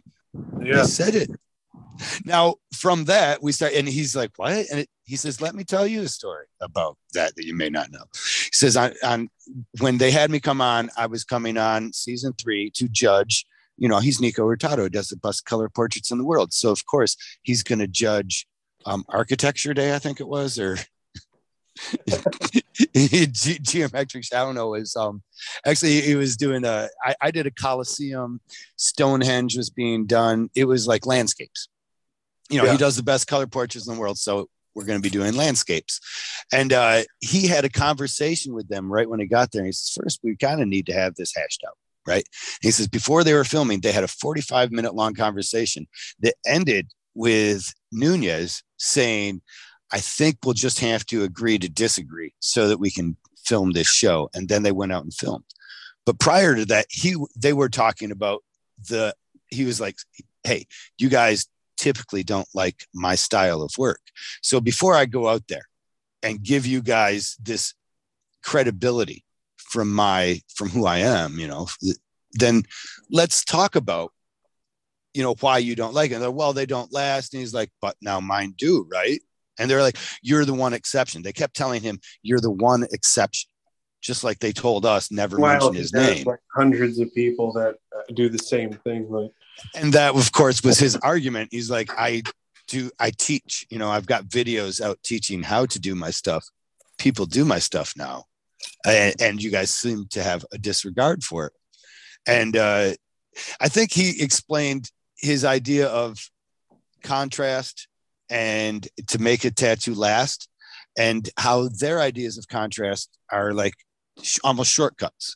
Like they believe nothing stays together without an outline, but that's not really true. Because if the outline is a shortcut to contrast. It's a border for everything to, it's just like a foolproof way of saying this is where it ends. Yes. And that is the shortcut, because if you build contrast properly, then it will still be there, and I think there's something of that they kind of like, well, no, it just over time is like, no, mine. They're like, yes, but you're the exception. Anyways, it was always striking to me that they would come out to film as though they have the acceptance of, but yet they just got done arguing these very points. And then we move on to the point where they're like, never say his name again, because we still don't want to accept the knowledge that he gave us about this industry, Yeah, because they agreed to disagree. Which is terrible when you think about it, because you're like, wait a second, motherfucker. So really, the highest authority on color portraits in the world came down, and you guys didn't let him judge color portraits. You learned nothing from him. In conversation about those color portraits, you proved that you learned nothing from him. And you even want to take the ability to reference his name out of our mouths. Yeah. And even like, why bring him on as a judge if you don't agree with his opinion? Like, what's the point of picking him? Well, that was his whole purpose, to have the conversation before they went out, I guess. It's like, because why? And that was it, right? They brought him on to give them credibility, and it did give them credibility in judging our color portraits a whole season later, Credibility by namesake only, and not actual like information they use to judge the tattoos. That's just pretty shady, and I really wouldn't expect a whole lot more from him anyway. No, it kind of makes sense when you put it all together. Conspiracies. Everybody's got a couple. I've had my few. You sure you don't want me to call Jay back up for these ones? I already talked with Jay, and he's got. Yeah, I listened to it. It was hilarious. Jay's, he's not wrong, and he's not right. I don't know. Yeah, I wouldn't start with he's not wrong, but you would say he's not right, but he's not necessarily wrong. Well, in his opinion, he will never be wrong. Yeah, the boy ain't right, but in his opinion, he will never be wrong. Oh, damn it, Gentle Jay. There's no way you're going to convince him. God damn it. So, but honestly, my own conspiracies have some have been kind of backed up, and some have been shown, in my opinion, to possibly be more my own imaginations based off of coincidences. And they always asked parting contestants for recommendations for other artists and stuff. Did they ask you for any? And a lot of them that people were being asked for were they wanted to get a pretty lesbian tattoo artist. They didn't ask me for that specifically, no. And they didn't really ask me for anything specific. They just thought, oh, do you know any good tattooers? Especially a girl would be great. And I was like, well, yeah, that's a little specific. But yeah, I know plenty of female tattooers that are and would be on this show. So I gave them a couple of people that I was close to. But the troubling part is that a lot of the girls that I gave information out for were too intimidated to go on the show because of how women were portrayed on the show previously. Well, that would then also show the necessity that the production might feel for portraying them in a different light, huh? Yeah, and the same thing with African American tattoo artists. Like, you had a couple of people on there, but you weren't really like scouring the earth for the best of the best. I mean, I don't want to disparage anybody that's been on the show because they all were doing really great. But when Craig was on season 3, I felt like I saw his work. I was blown away by it. And I was like, wow, this guy's probably the winner. But he really wasn't a personality. He wasn't, you know what I mean? He wasn't yelling at people or telling this. He's very soft-spoken, mild-mannered kind of guy. Like a normal person? Like a normal person. And I feel like, and I hope to have him on eventually so I can ask him more about it, but that almost hurt him easily as much as his supposed bad black and gray that he did.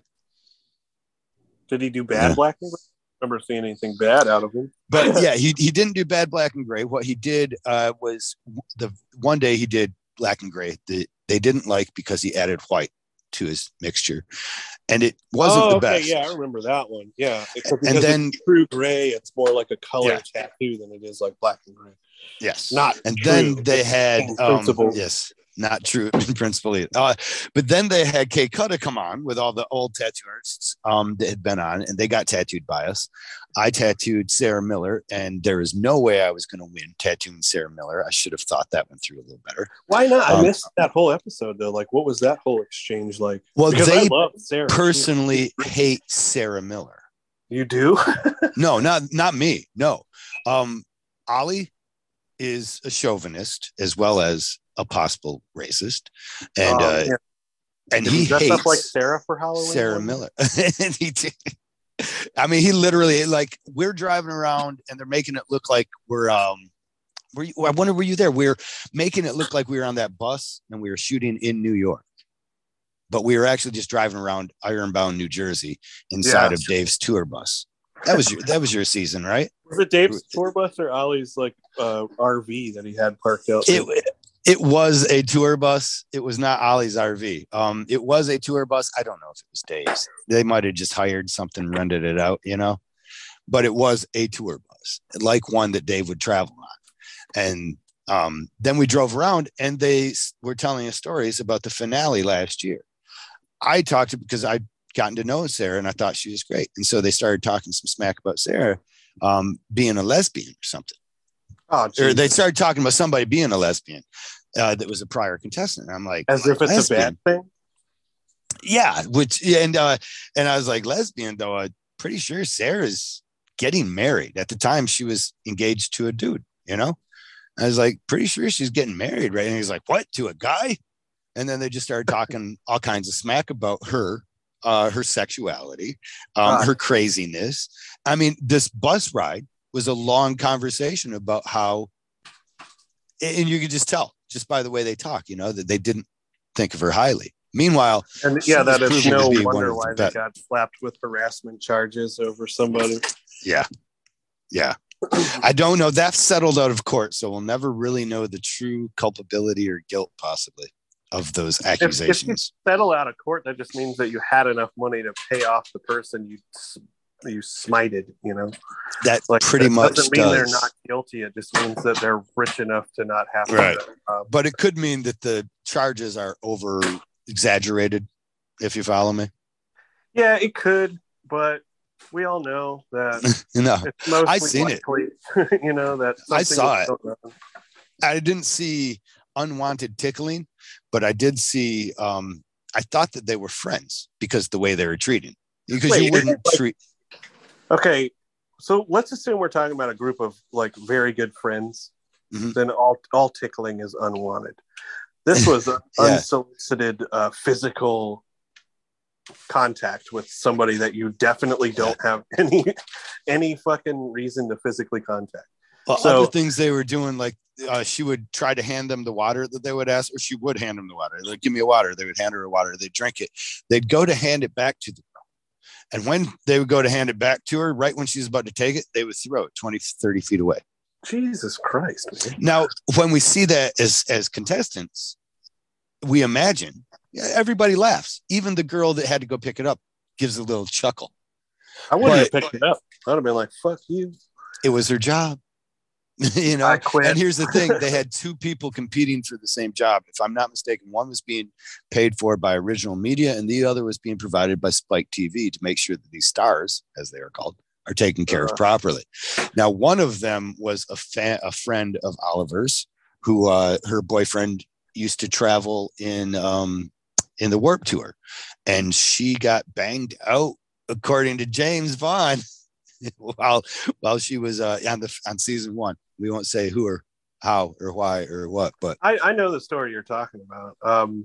yeah, he was like, "What the fuck?" She's making eyes at him as she's. But anyways, that girl was the other contestant, or the other girl competing for that job, and so they were treating one rude so that she would leave, and the other, nice so that she would stay and keep the job. Well, that's not fair at all. And also, that person got themselves into a very sticky situation as far as employment goes on set. Not so sure if I'm a fan of James's description of getting banged out, but I'm pretty sure it was consensual. And yes. She didn't get anything that she wasn't asking for in the first place, and he wasn't giving anything that wasn't asked for too. So be given. Romance, like romance in the air. It happens sometimes.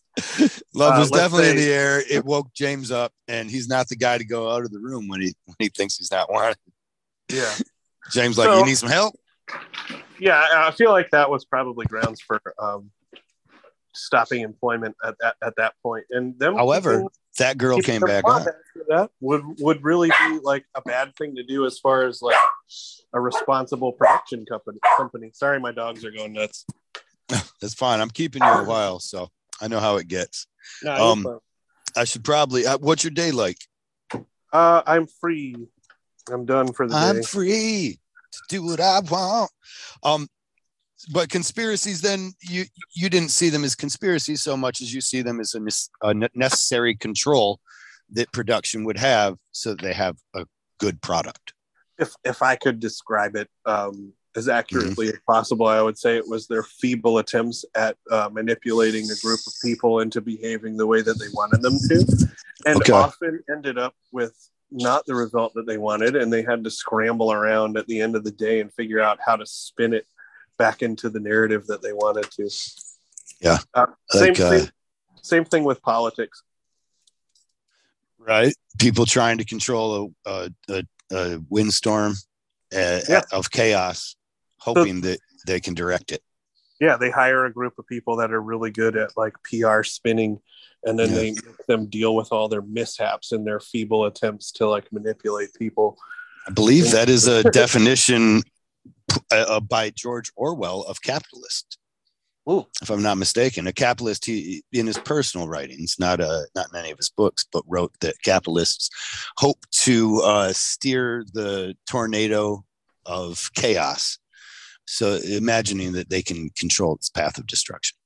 Yeah, and so far they've been doing a really good job in this country, just because the spiral of chaos that they create and control is within a very small group of the people that are actually monetarily invested in that atmosphere.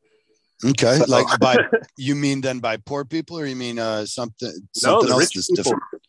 The rich people. It's not about what poor people want when you're investing and making money. It's about starting rumors that scare rich people into putting all their money into certain things. Because the amount of money that poor people put into stocks, let's be honest, is not high. Yeah. So they just play games with each other over it. It's like a closed card game that like anybody without the buy-in isn't invited to. Do you so then how did you feel watching AMC and Blockbuster? It wasn't Blockbuster, it was Game Boy. No, GameStop. Yeah, are you talking about GameStop with the crazy crypto investment scheme that they had going on? Well, I don't think it was crypto anything, but yeah, it was Wall Street Bets or something, right? Yeah, I only say it's crypto because it's completely made up monetary values that they're playing with, right? And it's very similar to like the Bitcoin bubble that they started. it's all rumor mills, man. It's like they create these rumors about what's going to happen, and then they cash in on the reaction predictable by these people who pay investors to invest predictably into stock markets, man. Like they got it down. They have the capital to stuff in there, and they have the money to play around with. It's just, like I said, it's a very... They have shown, I believe, I don't know how backed this is, but they have shown that the Robinhood investments and all these new investments that are allowing poorer people to have more share of the stock market was the idea, and that's the marketing ploy. But they have shown that that has actually caused more transfer of wealth from the poor people to the rich. Yeah. Because basically, just like you say, you get into the stock markets. Well, welcome to a game that you're new to, that we've been playing for a while, and we've kind of got, it all figured out. Yeah, it's just like a conglomerate of poor people that make up one nearly unlucky person. Yeah, that keeps on thinking he's got it. Well, now I'm too much invested. I might as well go all in. What's the solution? The solution would be, stop stealing money from everybody to pay for your fucking endeavors. Like, stop charging the general public all these taxes to pay for these projects that aren't really what the public would want and how they would want to do it. Well, wouldn't we, as the public, then need to pay attention? Isn't that the problem? I feel like we could take over. Okay, I'm sorry. Have you heard of meme magicians? Meme magicians? No, I haven't heard of them. Yes. This is a new and very interesting. There's a documentary I watched. It's called an anti-documentary. Actually, I watched called You Can't Kill Meme. And it's very interesting. And it goes over meme magicians, people who literally call themselves meme magicians. They seek to use memeology as magic to control populations. And in this documentary, they kind of go over the ideas that magic has oft been used by small people who feel small against their circumstance or their power dynamic. They use magic as a means to try and control that. And in this case, vulnerable people then, huh? Yes. Okay. In this case, meme magicians sought to do things like make Hillary fall down and make Ruth Bader Ginsburg die. And in their opinion, these are both things that their magic achieved. Their meme magic. Their meme magic.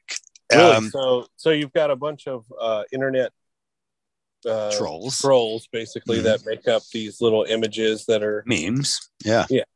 That are thought universal to everybody, and they feel like they are dictating the flow of government. Well, not just universal. There's a lot of art that goes into these, and a lot of trial and error.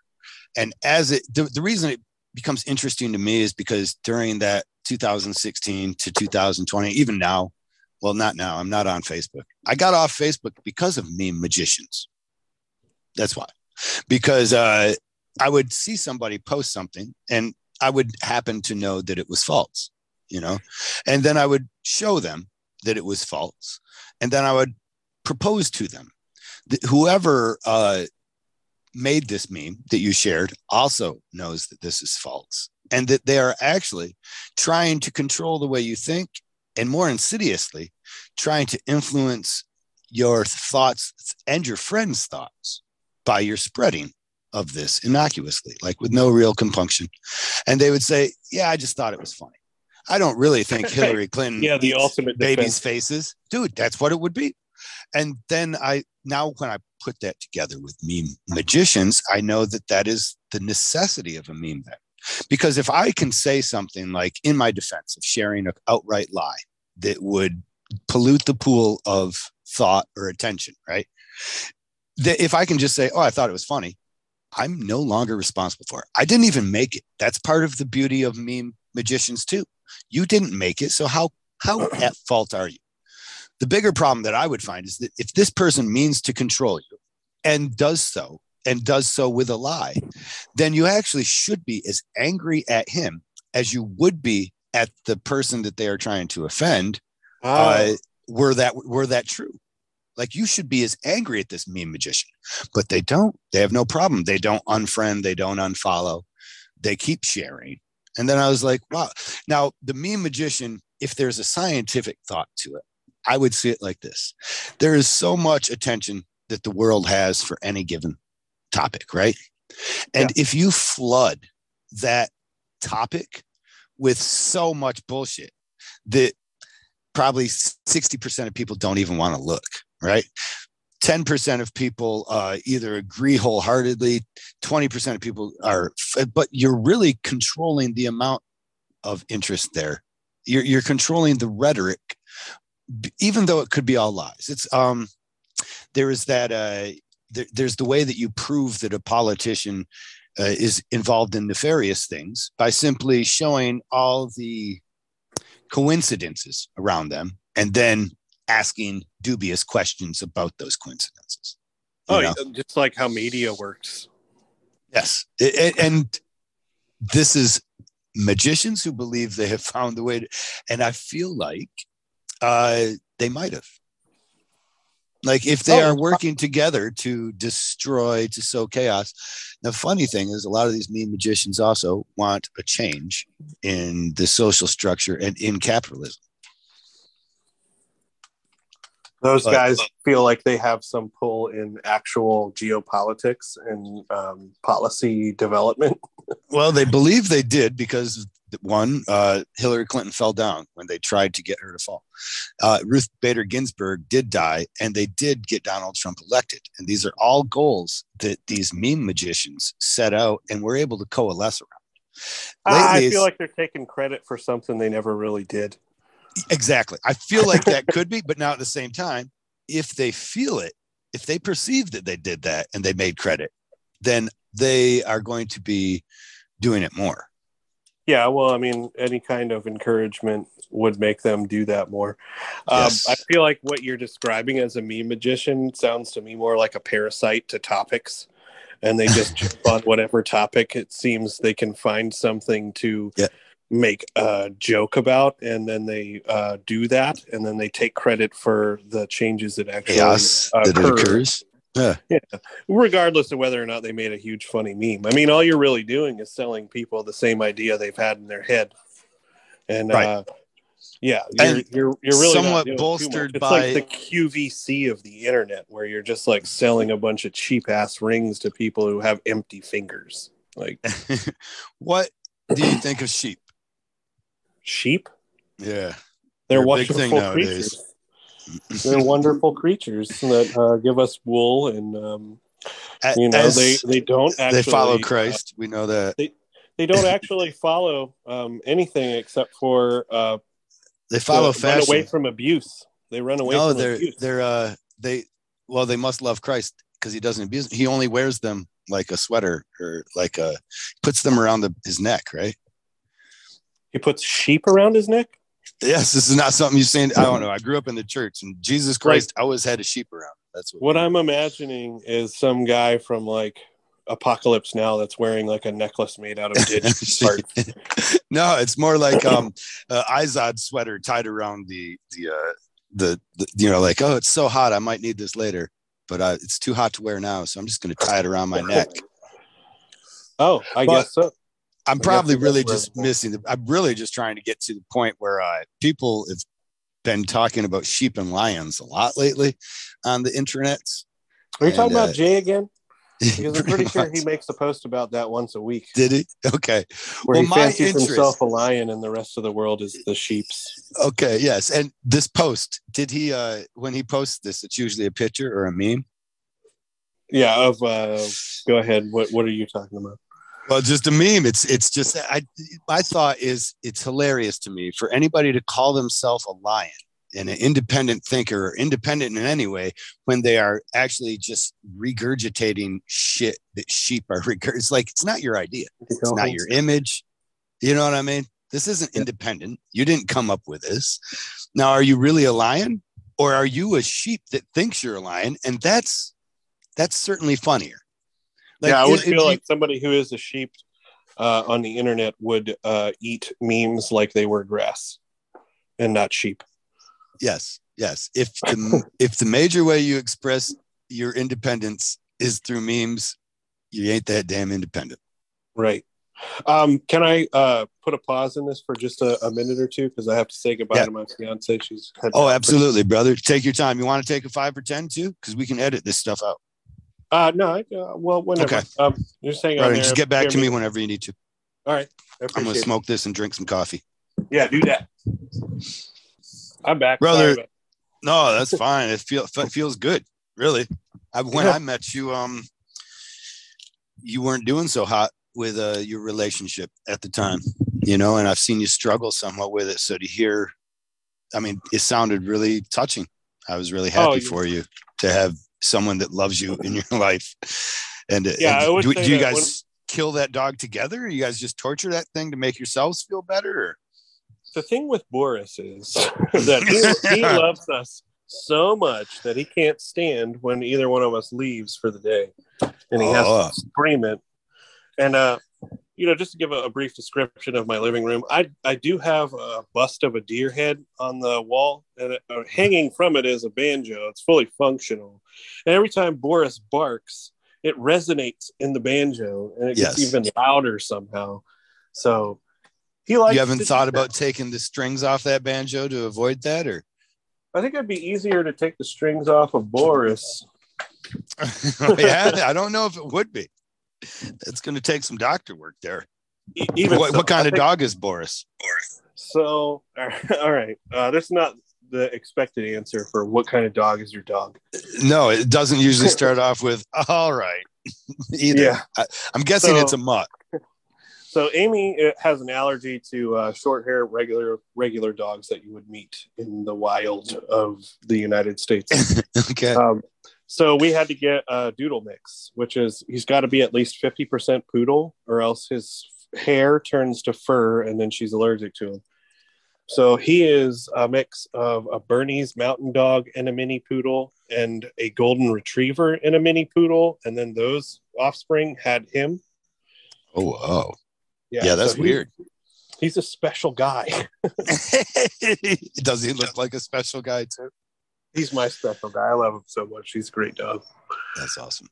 Just is a little bit loud when she wants to leave, or anybody needs to leave. Well, we made it to the part in the show where we talk about societal ills. Oh, okay. And I thought politics. We were talking about those for a little bit. Yeah, I'm just bringing us back to it. Oh, okay. Good segue. Good segue. What's saving the universe? You said we all got to realize what? I don't know. We all got to realize a lot of things, honestly. Can we ever? Is it too big now? Is it possible that the rich are so rich you'll never be able to fight against the amount of rhetoric that they can control to make you hate the people that you need to team up with to actually make change? No.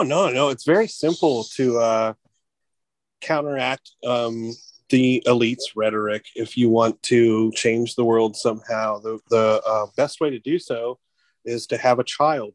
And you have a child and you raise that child peacefully with the understanding that anybody who is outside of a general sense of peace or conniving in any way is not somebody that you should put any stock into. And those psychopaths will just off themselves through their own bad behaviors, and natural selection will take over, and we'll have a society full of people that really appreciate each other and don't have a lot of animosity towards people. Now, wouldn't it then be important for those? That works to me in some sense, but then I think about the fact that these evil people are also reproducing and raising kids to think the exact opposite, that actually you need to have power over people so that you can always be in a position to be, well off. Yeah, they do, because or to not suffer. Mm-hmm. It's very easy to take advantage of people's doubts and fears when they've been sheltered from things that might take advantage of their doubts and fears. So to give your child the knowledge necessary to combat those people is paramount. I mean, you need to. We can't live here forever. Like everything I learn in one lifetime is not going to make a difference. No, if you teach your child this good, and there's one child that does, and then two people teach their children that they have to have power over everybody and to try and control the resources of those people around them so that they can always have their own resources, then you're outnumbered 2-1, if you follow me. So if this is at one point, you're fighting against the ideology that is your antithesis in that case, the opposite of your ideology. Right. Yeah, I mean, because they've got somebody that's knows their ins and outs and takes advantages of their naivete. And well, this is true, and we've seen it forever, right? So like, and they're still doing it now.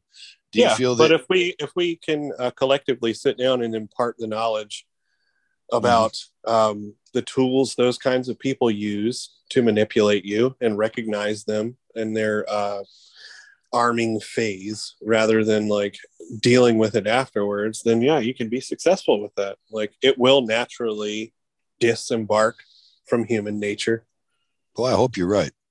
I'd like to see some change. I hope I am too. I don't think that it's really easy to make a large scale consciousness change that's going to make the world a better place for people. It's not easy. We've been going through it for at least as long as I've been alive. If I trust, they've been trying, haven't they? It's some yogi always comes out and he's like, "Hey, we're going to get everybody's mindfulness higher.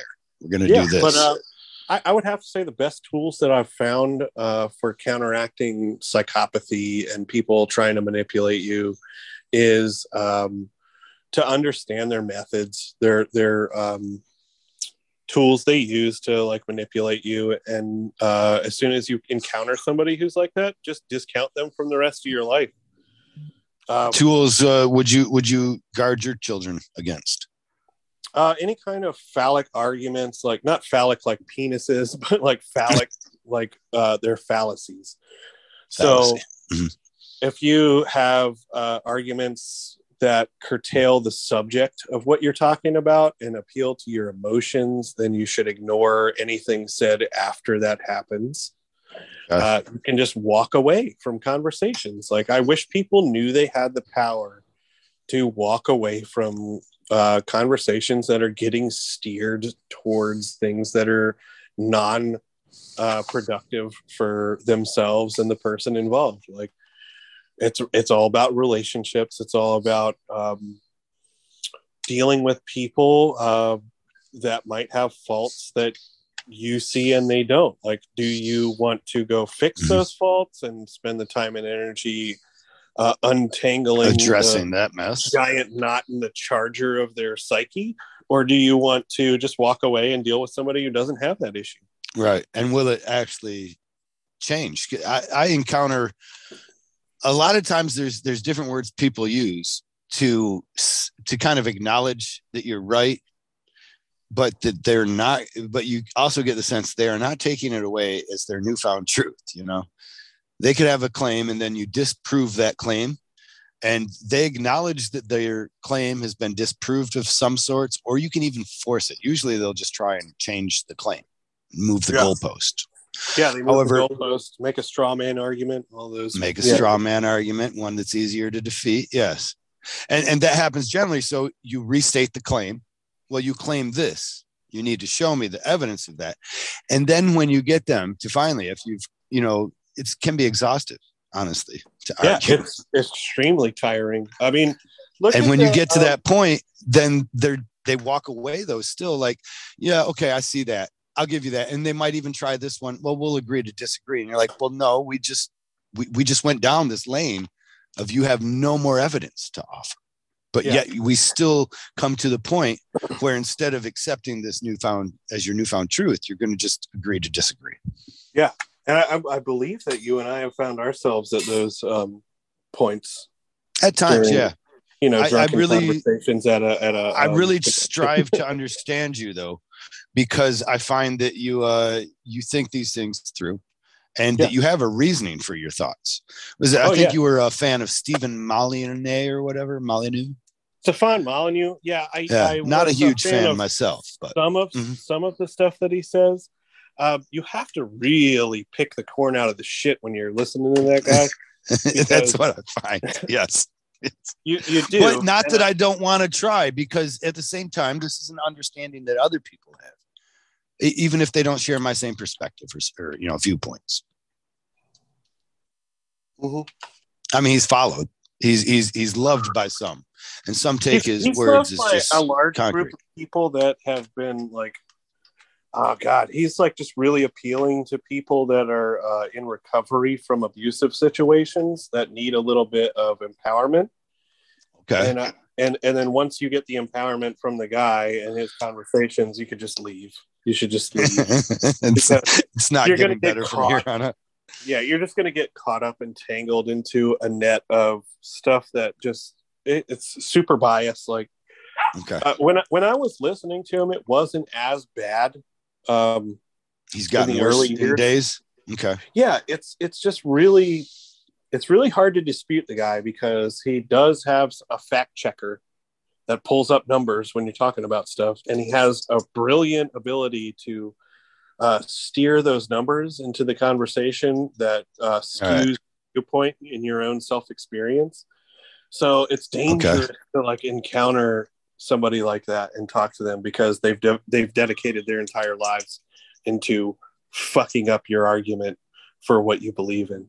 As long as what you believe in doesn't harm somebody else and it generally benefits the situations that you find yourself in, and it's true to what you actually feel in your heart, then you don't need anything more than that. Like, you really don't.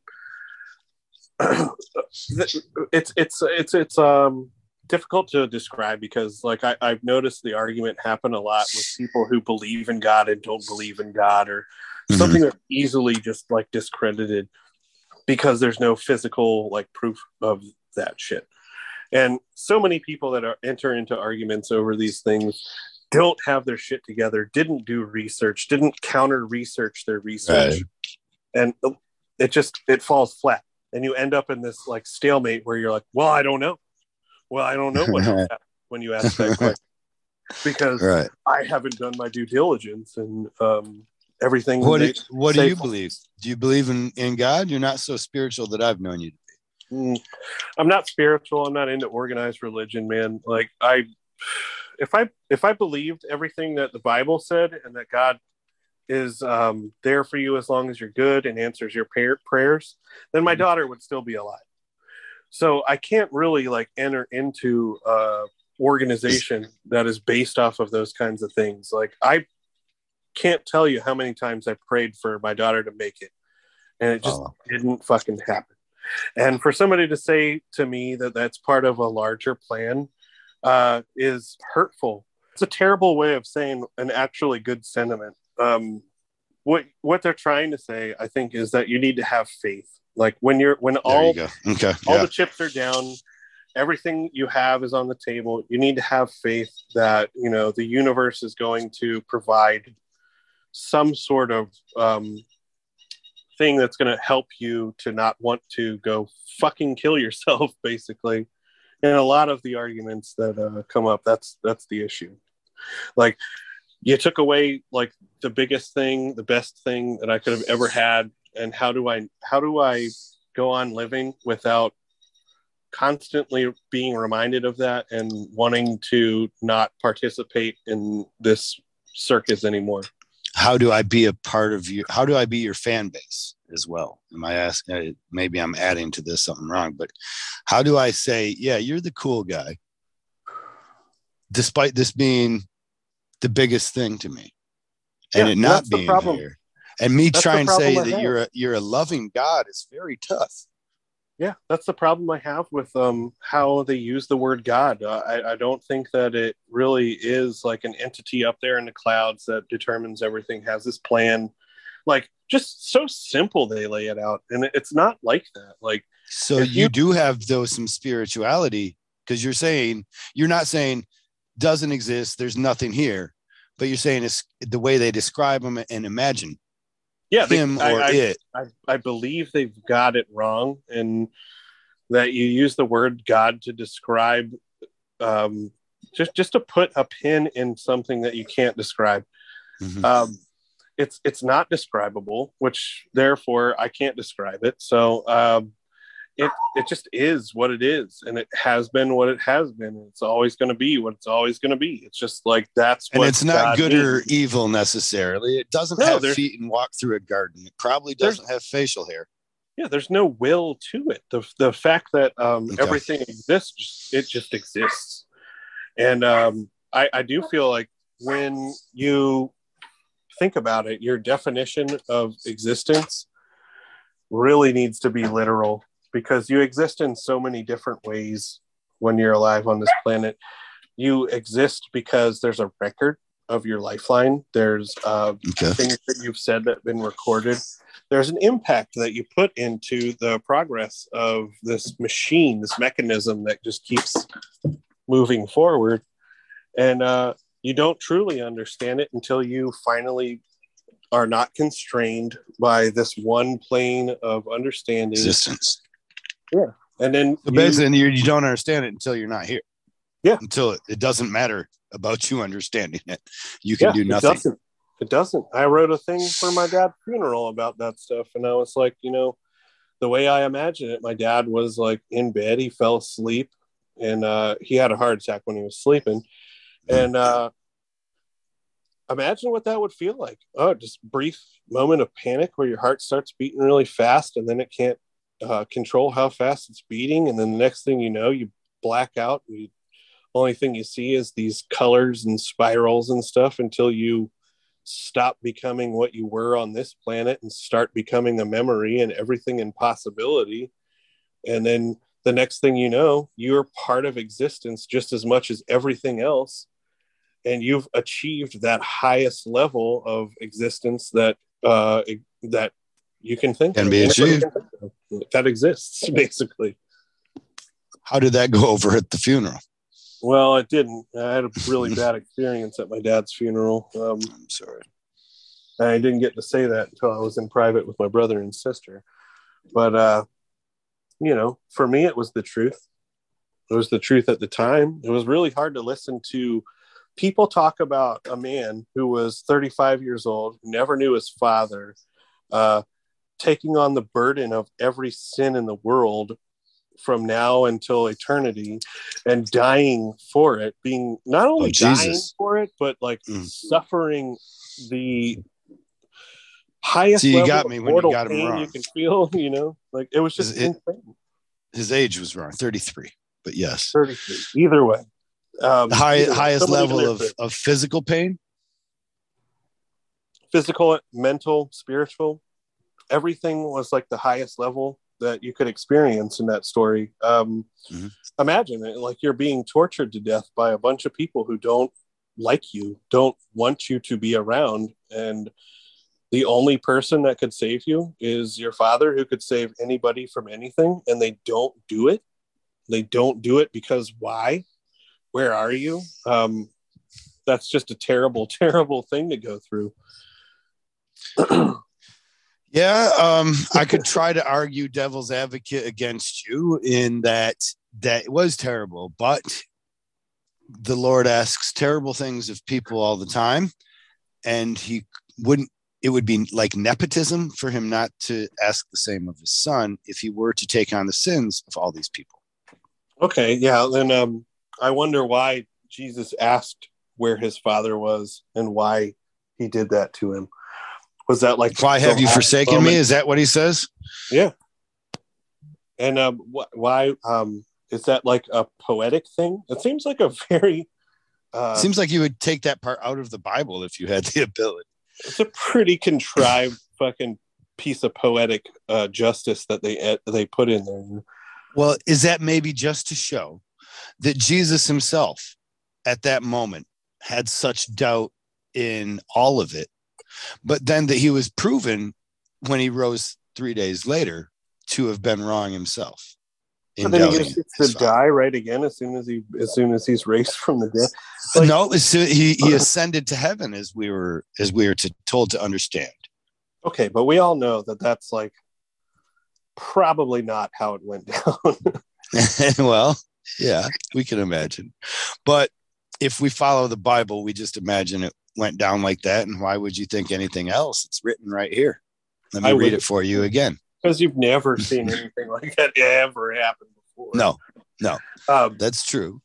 Yeah, I don't know. The whole thing's pretty difficult. I feel like, I don't know. I feel like we're all part of this thing. Like, if you think about it in mob terms, I would call it this thing of ours. Las Costa Nostra. Yeah, the things in the universe that have a consciousness and are able to by themselves record the time they exist. Okay. Who knows how far down that goes or how high up it goes, but we're all part of that thing. And when we die, we don't become not part of that thing. We just become a different kind of part of that thing, And yeah, it's comforting to me. If I have to find comfort in the fact that I know I'm going to die, which I'm the only species on the planet that we can really say knows that. And my comfort is in that, like, existence is different than you think it is, or than most people think it is. Anyways, like, not just waking up, watching TV, going to work, all that stuff. Like, all the things we encounter in the day, I don't feel like that's all there is to us. I feel like we're going to become part of the ether. Well, isn't that also the same impetus then that draws many to organized religion? The feeling that they are special, or that there's more to them and everybody else. Yeah, I would hope like that God has a plan. Future, some sort of different punctuation you could put at the end of the sentence, or like a different way that you could say we are all special, or they are all special. Right. Well, what if we say we all share this thin this morality, not morality, this mortal, this tenuous time on the earth or in existence. We all share death. How about that? We just say we share death. Isn't that awesome? Because we also share suffering, really, too. Yeah, we also share puberty. Like, there's a lot of different. Well, not all. Yes. No, we do. We do. Well, if you make it that far. Yes. Yes, I follow. But we would, and mammals are all born with hair. So if we're just going by mammals, then we could also say we all share that. Yeah. However, I feel like oftentimes Christians will explain to me they understand and know that God exists because he's been integral in their life, and what they will describe next, generally, in my opinion, is coincidences that they imagine make them special. I know that I'm here for a purpose because of these times that I was close to not being here. Car accident, skidded wrong, got right, somehow divine fortune, we made it through. Now I know that God must exist. But in the very case, by that same set of circumstances, in the case of your daughter, I'm sorry to say, to bring it up at all again, but no, absolutely okay to bring her up all the time. I want to celebrate that she was alive. Oh, thank you. Yeah. Well, I don't mean to have, but I mean to say that exact situation then, when compared, that is the antithesis of them saying, I am here for a reason because of a coincidence. And you can say this very important person never had the chance to know her maker, her God, or all these kinds of same things, never got to enjoy life anyway in a fair way compared to yours. And now by you being here for a special reason, it almost is like you're saying she's not. Or then that's where they have to tell you that everything happens for a purpose, and it gets so angry because, to me, it gets angry. I think you're following me, because I do. It's like, so you exist for a purpose. My daughter doesn't, so that you can come and tell me one day that you exist for a fucking purpose. If you figured out nothing else, you have an obligation, motherfucker. Don't come to me and tell me, I exist and I'm not really sure I figured it out yet. Once you figure out that God means that you're supposed to be fucking here, you better get the due diligence, right? You better go to work, because my daughter doesn't. Yeah, I could see that argument being like a part of my emotional journey through all of this, but honestly, It's I not know worth that fighting. You walk away from it and let them. That's one of the conversations you don't have to have, I'm guessing. yeah, when you're in a conversation with somebody who's aggravated about something else besides the subject of your conversation or anything that has to do with you, you probably walk away. Well, that's how you taught me on something... Ink Master too. Did you know that? On Ink Master, you taught me how to get rid of the cameras. Oh, Obamacare? Okay, that was one of your methods. Obamacare. Another was, have I told you about my personal Lord and Savior? Yeah. Yeah, dude, just get rid of them. It works the same with people. Yeah, they can't film you when you have a narrative that's outside of the show. But yeah, I don't know. I feel the same feelings of like anger and remorse for my daughter not being here for longer than she should have. I definitely mourn a ton for the life that I imagined she could have had had she been alive and given the chance to. But especially here with you and in a good, strong relationship this time. Yeah, I definitely think she was going to have like a really good head start on most of the world. How old is your daughter? Has got to be almost 20 by now. Am I wrong? She's 18. She's going to graduate high school this year. She got accepted to almost every college she applied to. She's doing fucking fantastic. She's making me so proud. What I know of her is that she was silly. She's always silly, dude. That kid, the most awesome, silly little girl. Go on. Crack wit, dude. That like just comes back to me super fast all the time. She's a brilliant person. She gets on you. You mean she's firing them back to you? Absolutely. I'm like the biggest victim of her little snipey ways that she has. Joshua Hibbard explained to me that means you have done a good job raising your child with a comfortable environment where they feel that despite poking fun at you, your relationship between them won't be harmed. Their situation won't be harmed. They physically won't be harmed. So I don't know. You can take some pride from that, I think. Yeah. I listened to that podcast. I've listened to almost all of your podcasts. Really? Yeah. I'm clear. I'm very nearly clearly through everything. Oh my God. The only ones that I have left are your one with your son, one with your best friend and your brother, and just anything that wasn't pertinent to the Ink Master, which we barely talked about, I feel like. Right. Well, I mean, what is do people, I mean, they care to a point, right? But if this podcast were to be built off of just Ink Master, then I could maybe be here for 6 months to a year, and then all right, well, that's done and over. And why have the passion for it, at that point? Yeah, but I've thoroughly enjoyed listening to not only just the old stories, those were great, just listening to everybody talk about what it was like to be on Ink Master. And for them. Yeah. Mm-hmm. And it was a little heart palpitating to listen to stories about myself, especially when I don't remember most of them. What did you hear that got you going like that? Was that about the Ruck bathroom story that you don't recall? What was it? Yeah, it was just pretty much anything that had to do with me. I felt like your heart starts beating real fast, and you're like, oh God, I hope they don't say it. Like, I have imposter syndrome really bad. What is that? Imposter syndrome is like when you don't think that you live up to the credibility you've gotten. Okay. And I feel like it's real rampant with people that went and did the reality show that we did, because you're not fully all the time.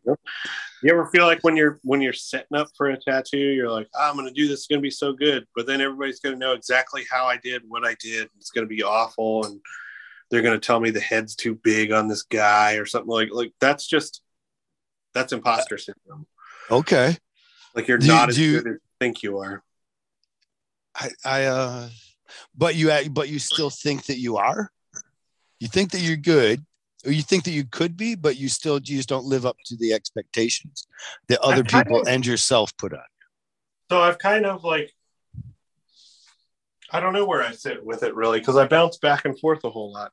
So I feel like I deserve the accolades because I went out and did it, you know. Mm-hmm. And I put in all that stress and effort into like surviving being on that level of scrutiny with people, and that I deserve, some attention for that. But it's really hard to draw a line where I deserve that and where I sit realistically on the spectrum of tattoo artists and the spectrum of art in general. Like, where do I sit? It's a real mind fuck when you come back from doing the show, because you don't know whether you're doing things right anymore. Everything I did before, I was like, oh yeah, I'm doing everything the best I know possible. This is the way you do this, the way you do that. Then you get on there and they're like, you fucked up over here, and you probably shouldn't use white anymore. And ever. Yeah. Yeah, I follow. Do you ever feel? I feel more often, I believe, that this is this actually very problematic with me. I feel like, in many senses, nothing I ever do for the rest of my life will ever be able to accomplish the greatness that I was involved with during that time, because of all the many different factors that I could never control. So many people working together to make that awesome. But now, if it also feels like, okay, that was the mountaintop, Yeah, it's how do you tell as a person when you peaked, And when that is the mountaintop, or when you imagine it like that, my biggest problem then was, how do I get the care to go on each day? If it's almost like your struggle's over. Now the struggle is just dealing with mediocrity. Yeah, because there's a new crop of motherfuckers that come in every year anyway. So I mean, like, how hard do you stand out against them anyways, even on your upper echelon? Yes, you old chop liver mofos. Yeah, I'm just Kyle Dunbar, the guy that did this and that. I got mad at somebody who pointed out my weaknesses in tattooing. That's what I did. Well, people don't fucking remember that shit either. They remember that you had a confrontation with somebody they thought was considered invincible at the time. So we met him live. We know better than thinking he's invincible. Yeah, but other people don't, and they really. Have you run into see that, and they like that you fucking stood up for yourself to somebody they feel like they could never have stood up to. They admire you for that. They champion you. I think he kind of, in the storyline, I think he became the boss, like everybody's boss that doesn't approve of their work, and always gives them a hard time about it, always points out all their flaws with it. And so when I go ahead and strike back at them, they're like, that felt so good. They might look at him as their fucking husband that doesn't ever do anything except criticize them, or their wife that doesn't do anything. But they get to be the bad guy. The judges get to be the bad guys. Do you run into Nunez ever? You ever see him anymore? I saw him at DC for a convention and hung out with him. We actually went to the bar and got a drink or two and talked with him a little bit. Piper's show? Yeah. Oh, right on. I didn't. I usually end up doing that show, so I didn't see him there. So yeah, it was good. He did. He judged the contest there for the weekend, and I actually won Best Black and Gray. Oh, nice job from Chris. Did he be like, I owed you that one, man? I'm sorry, or you really earned it? No, I never talked to him about it at all. I got the trophy, and I never told him I did it in the first place. It was like he was. Oh, okay. Like so, he would remember anyways. Yeah, you won it then. He didn't even know it was you. Yeah. Congrats. Yeah, I kind of I know I should hate him because my fans would really love me to hate him, but at the end of the day, I don't win that way. And you don't boy, did he help me out.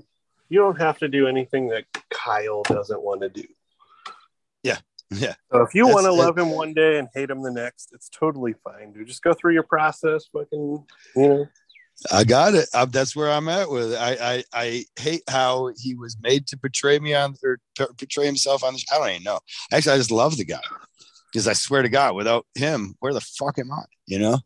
At least I got that opportunity. Exactly where you deserve to be right now, man. No, I never want to be where I deserve. The shit I deserve. Look, Chris Chris didn't put you where you are today. He's not responsible for your success. No. You are. You went on the show. You went on the show twice, but probably a couple other times with the little spinoff episodes too. Like, you did that, dude. You went out and did that. So it's definitely not Chris. Like, he might have made an interesting fucking narrative, but it wasn't his idea. It was production. Well, no, but God bless him for following suit and stuff. I guess I just come to this point where he was saying it before, and he kind of, I mean, I'm sure he knew more about how well I would be treated by his and how badly he would be treated about all the things he was doing than I ever did, you know? And at the time I really hated him, and really, fuck, God bless you, man. Thanks for being my hater. Yeah. I mean, by hating somebody, you make them a fucking martyr. You make them like a really good person to the most people in their perspective. It's the same thing that happened with Sausage. Just drive them. It's the same thing that happened with Sausage. Like, a remarkable tattoo artist, but I think the real popularity came from him being a punching bag for Scott and being a punching bag for me when he didn't deserve it. And like seeing that disparity really like ignited everybody's passion for Sausage, you know? So everybody's passion for Sausage. That's just yeah. Fun. But people do have a passion for Sausage, especially in Chicago. Yeah, he and I follow you now too. That makes perfect sense. I feel like he was possibly even saying the same. And he should definitely at least be as grateful to Scott for creating that narrative as you are for Chris creating that narrative, because they made the story that everybody likes. They put him as David and Scott as Goliath, and people respond to that underdog story. Dude. And then you did the same thing the next time. Did you have any idea that might backfire like that or not? Absolutely. I did not want to do any sort of contest with him that was a popularity vote, because I knew that he was going to win it. So you knew that Twitter one was obviously a popularity. So yeah, you but knew I you don't were think losing that really had too much to do with the outcome of the finale. Like, all it could have done is saved me. Like, it could have saved me.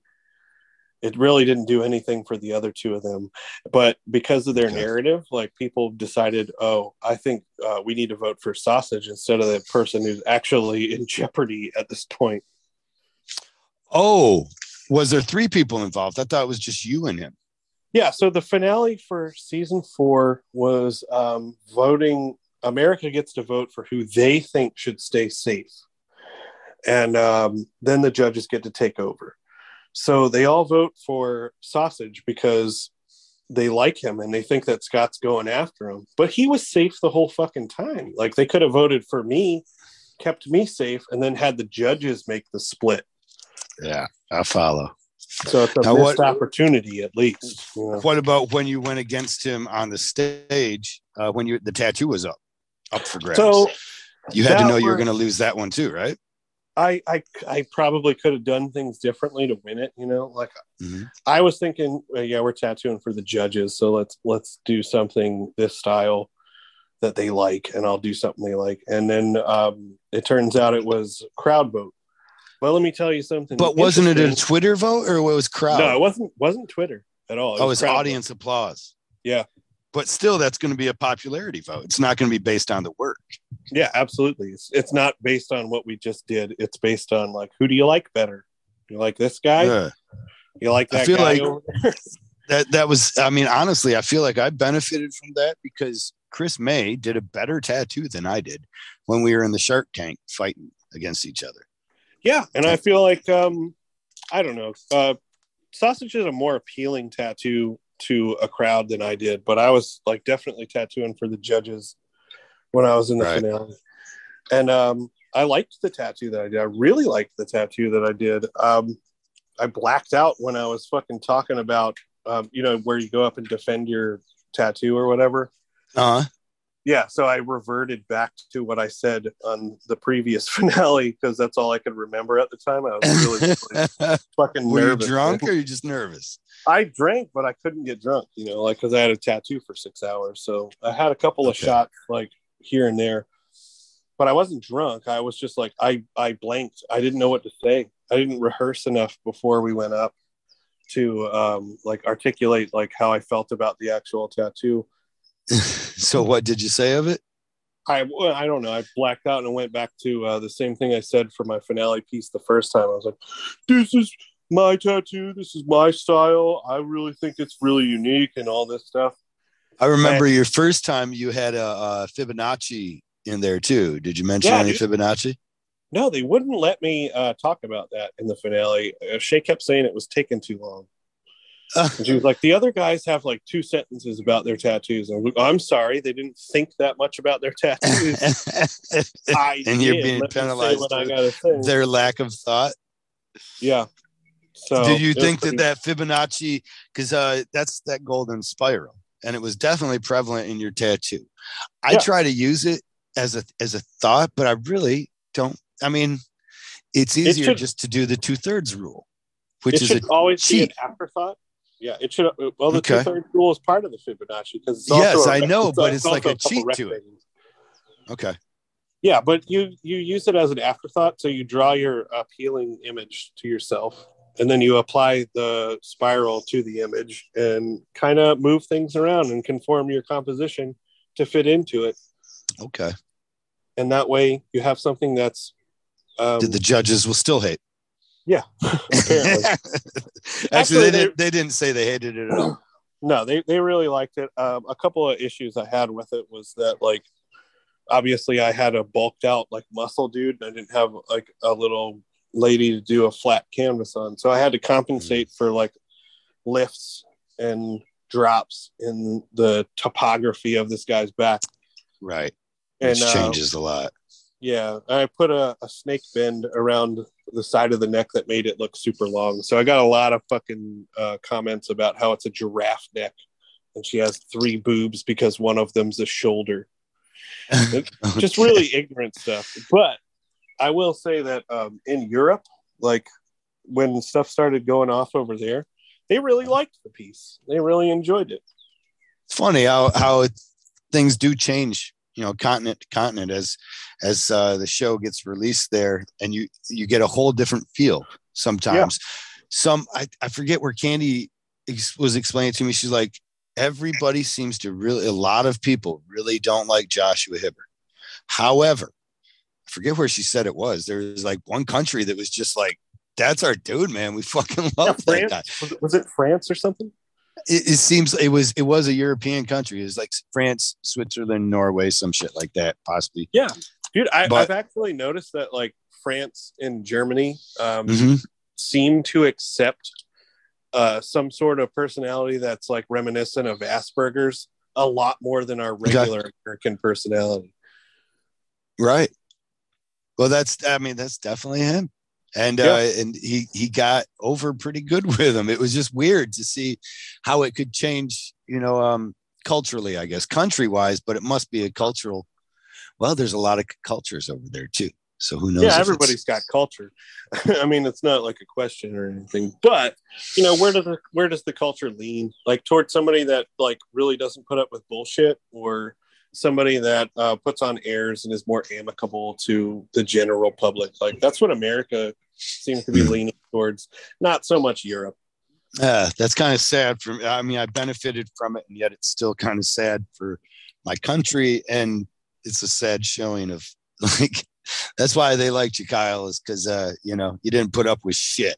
Like really, I probably should have put quality, up with man. Like it's a strength in your personality when you don't put up with shit. But to be more capable, if it lands you in jail, it doesn't feel like it. Well, then you've committed a crime. Okay. So all bets are off after you infringe on somebody else's freedoms or rights or something. Right. Well, sometimes I've already told you about getting kicked out of the Renaissance Festival. Oh, have you? I asked to see the Queen's tits, but dude, the way I asked was completely within the confines. So just because you use the parlance of the times doesn't mean like it's not inappropriate. Dude, we're inside of not just the parlance of the times. They expressly told the whole bar, that the rules of the night were laziest, lechery, and debauchery. And by Now I do yelling out, remember what show you're us your talking tits, I hit them all three. Lecherous, debaucherous. It was the queen. It was, it was lazy. I yelled it, but they quickly grabbed my beer and escorted me out. And then police officer, for some reason, she I don't know, she doesn't get the taser very often. They gave her the weapon for the day, and dude, she's fucking tasered the fuck out of me, like she was trying to trip me. How did that feel to get tasered? It wasn't the prongs. I still kind of want to do the prongs, like purpose. I know it's as stupid as it sounds, but I'd like to go to like that cop training where they do just to feel that. You don't die, and cops go through it. I'm sure it's not a pleasant thing, but I know that you can, it's going on places, and many of my friends are police officers, but I don't know. They told me they might have hard time doing it inside of a class setting like that. But however, they might be able to get the taser and just give it to, at any rate. She just hit me with the cattle prod part, if you follow me. So she shocked me up the back several times in like a punching fashion. No pellets, no wires. And then when it made it to court, somehow 8 male officers all witnessed me yelling profanities at the top of my lungs and waving my hands around violently. Brilliant. When the truth of the matter is there wasn't no other officers around. And I have a hard time imagining 8 officers, male officers, watching a female officer have problems with a rowdy festival goer like myself, supposedly, and then allow her to have to take that. Like I would have had cuts and I would have been beat the fuck up. You know what I mean? Like there ain't no way a bunch of male officers going to let me threaten and intimidate a female officer of theirs. But the matter of it was, I kept stepping over her. She kept trying to trip me. Like as we would walk, she kept trying to place her feet. She must have thought I was drunk. I wasn't. And she would like step in places that would kind of cross cut my path. And on the third time her doing it, like she was guiding me by the elbow, and then she would guide me one way, and then she would kind of try to walk past my path the other, and then like stick her foot hard. And I was like, wow, I would step over it. And at the third time I was like, are you trying to trip me? Could we talk to somebody else? At that point, I'd actually been through anger management, believe it or not. Well, so you had some tools to deal with this situation. Yes. And my anger management coach, who is a retired FBI agent, actually, he told me in any situation like that, put your arms over your head and start yelling with a loud voice so that you grab attention. Because if you ever have police officers on you, so I did. I put my arms over my head. I exclaimed, my arms are over my head. I am complying fully. Please do not taser me, because she had already pulled out her taser at that point. And then she got scared because I'm yelling to people, and I'm like, my hands are up. I'm complying fully. I'm unarmed, and she just started going after me. But and then as soon as you're not resisting when they seem to pounce, it was different. Oakland County. God bless Oakland County, because somebody's got to. Good place to have a business. You of all that stuff, or did you have to do time? I had to sign a Cobb's agreement and then go to more anger management. But, okay, so or was it guilty, they gave me? Then. No, I was no. A Cobb's agreement was guaranteeing that I didn't do jail time, so I could have paid more money to have my lawyer fight it. But it was while my son was being born, and they were threatening me with, I think it was 3 years in prison. Yeah. For assaulting a police officer. Because they didn't file a report. They let me drive away under my own recognizance while they said that I was drunk. In later reports, they said I was drunk. But they said they let me drive away. They didn't file. There was no warrant issued for my arrest, nor was there an incident report for 5 days until 5 days after. And the thing was, 5 days after, I'd already gotten a lawyer, and I thought I was going to go after him and all the stupid shit that I was doing. And so then, to cover their ass, they issued a warrant for assaulting a police officer, which obviously you don't assault a police officer and go home and think about it for 5 days, you know? Yeah. You assault the police officer, they beat the fuck out of you and you go and sit in a jail. So when my lawyer brought that up to the judge, she was like, nothing's impossible, blah, blah, blah. And she went on with some stuff that was like, oh man, she might put you in prison. And when you do prison for assaulting a police officer, you're going to be there for a long time.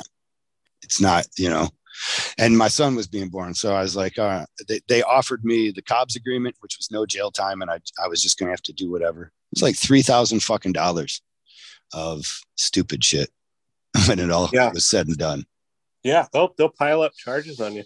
You know what? You were talking a couple of times about white privilege and whether or not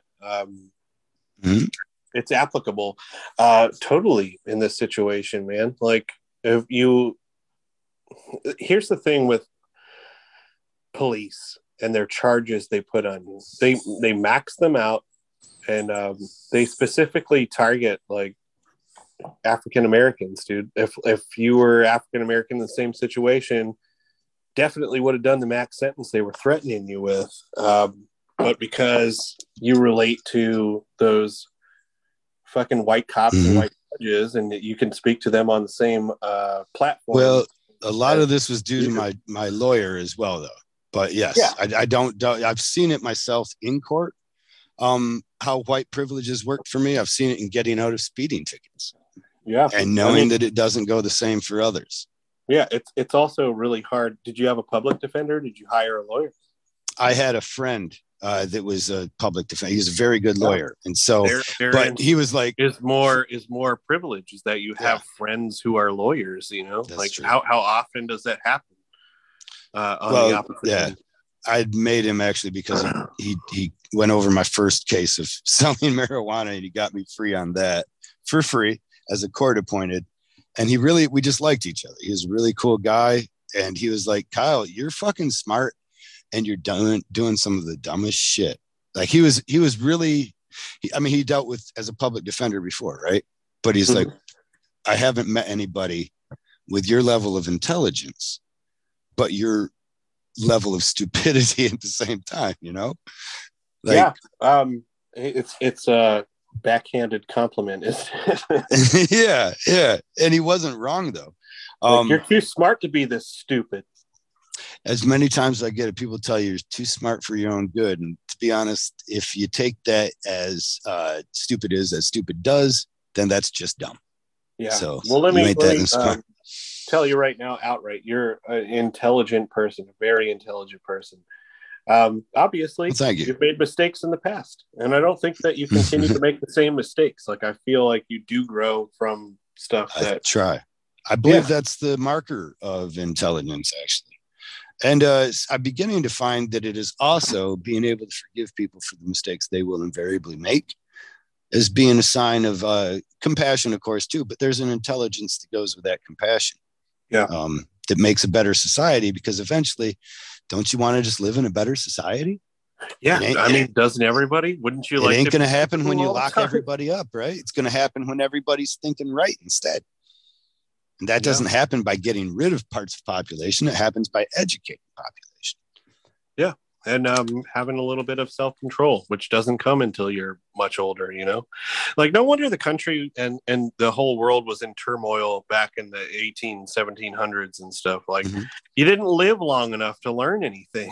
You were fucking 35 when you died. Like, if I died at 35 and that was the culmination of all the knowledge I've ever acquired, be pretty fucking bad off. I can see this. This does make a lot of sense. And I mean, that's just been the story throughout history too, right? Like, when we were even older times, we were dying even quicker. All the top philosophers in history were way older than the median age that you died at. Okay. Is that why we keep electing old ass motherfuckers into office though? And is that probably that's still kind of a problem? Probably a deep-rooted instinct that we have to trust old people. They've been around longer, or they're just better at ripping you off. Yeah, but there's a deadline I think you hit when you're old before you start mishmashing all your sentences together and you can't speak correctly and you make mistakes constantly, and all you have is a group of younger people to like kind of halfway guide you along your before that you're a genius. Yeah. Right on. You got to get those moments are precious. So yeah, listen to Grandpa now. He won't be here forever, and this is the only time he's ever made fucking sense. Yeah, and then when you go to sit down and talk to Grandpa before he dies and he's pooping himself and saying the fucking N-word constantly, you're like, oh, Jesus, I don't think you're in your right state right now. Yeah. Maybe I shouldn't fucking write a Declaration of Independence based off of what you think is dying right now. The deadlights are coming, but let me tell you the real problem. It's Walt Disney and his animated head. Yeah. Come back. Yeah. There it is. That's the thing you should focus on. Well, brother, I think we've solved all the problems. I hope we have touched. I feel like but you and I, we did that today. The society will be forever in our debt. Yeah. Well, I should hope so. That would be a crowning achievement in my life. But with that, man, it's a lot of it's a lot of work to solve the world's problems. And I think I should probably let you get back to your rest so that you can get back at it again tomorrow. Yeah, back right at it, man. I'm going straight back into work tomorrow. And solving what's the problem on the board tomorrow? I got a double, man. I don't know what I'm doing yet, so I'm gonna have to draw for that as soon as we hop off here.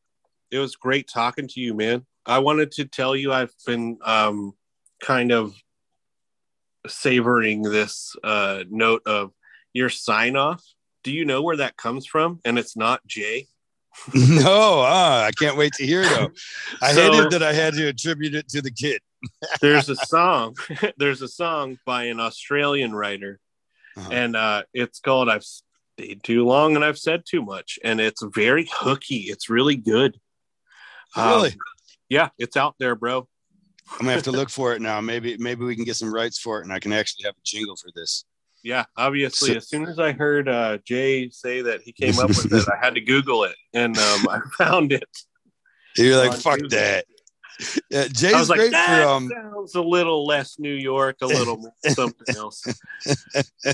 That's so awesome to find that out. Fact checkers, bro. Facts. My new hated word, most hated word. Yeah, what is a good sign? It is a good sign off. It is, but I have successfully done that, I believe. Or I don't know. Actually, at this point, I'm really thinking we've just solved all the problems. Like, it's done. Now we even know who to attribute this fucking quote to. It's like we're batting 1,000, man. I love solving problems. I love solving problems with my friends. It's like doing puzzles. Sly, if I know that this wasn't a puzzle, but if it was, would you try doing it? If the piece doesn't fit, probably Google it. I do. After I get done, I glue it all together and put it in a frame on my wall. Oh, man, I love you, man. Love you as well. We'll talk again soon. Let's do this again, though, please. Yeah, absolutely. Anytime. And another thing, this is a side note before we hang up, because you know what? It's out. Yeah. But I listen to your podcast like constantly for about 2 or 3 days. And what I feel like I would love at the end of your podcast is if after I hang up, your guest hangs up, you say, okay, cool. Now next week, we're going to be talking to so-and-so about such and such. And then like, we have a little sign off. A little bit of something that makes me want to fucking tune into your next one or find it, you know? Because I was listen to what a genius you are, and thanks for the collaboration with that. Then I will do that but I'm just going to keep you on for it in this case, as you help me, because he's our shared and mutual friend. James Fawn's coming on next. James, oh my god, I love that guy. James, I love it. Yes, the guy who's I don't know. He made traveling seem fun, right? What else do you do?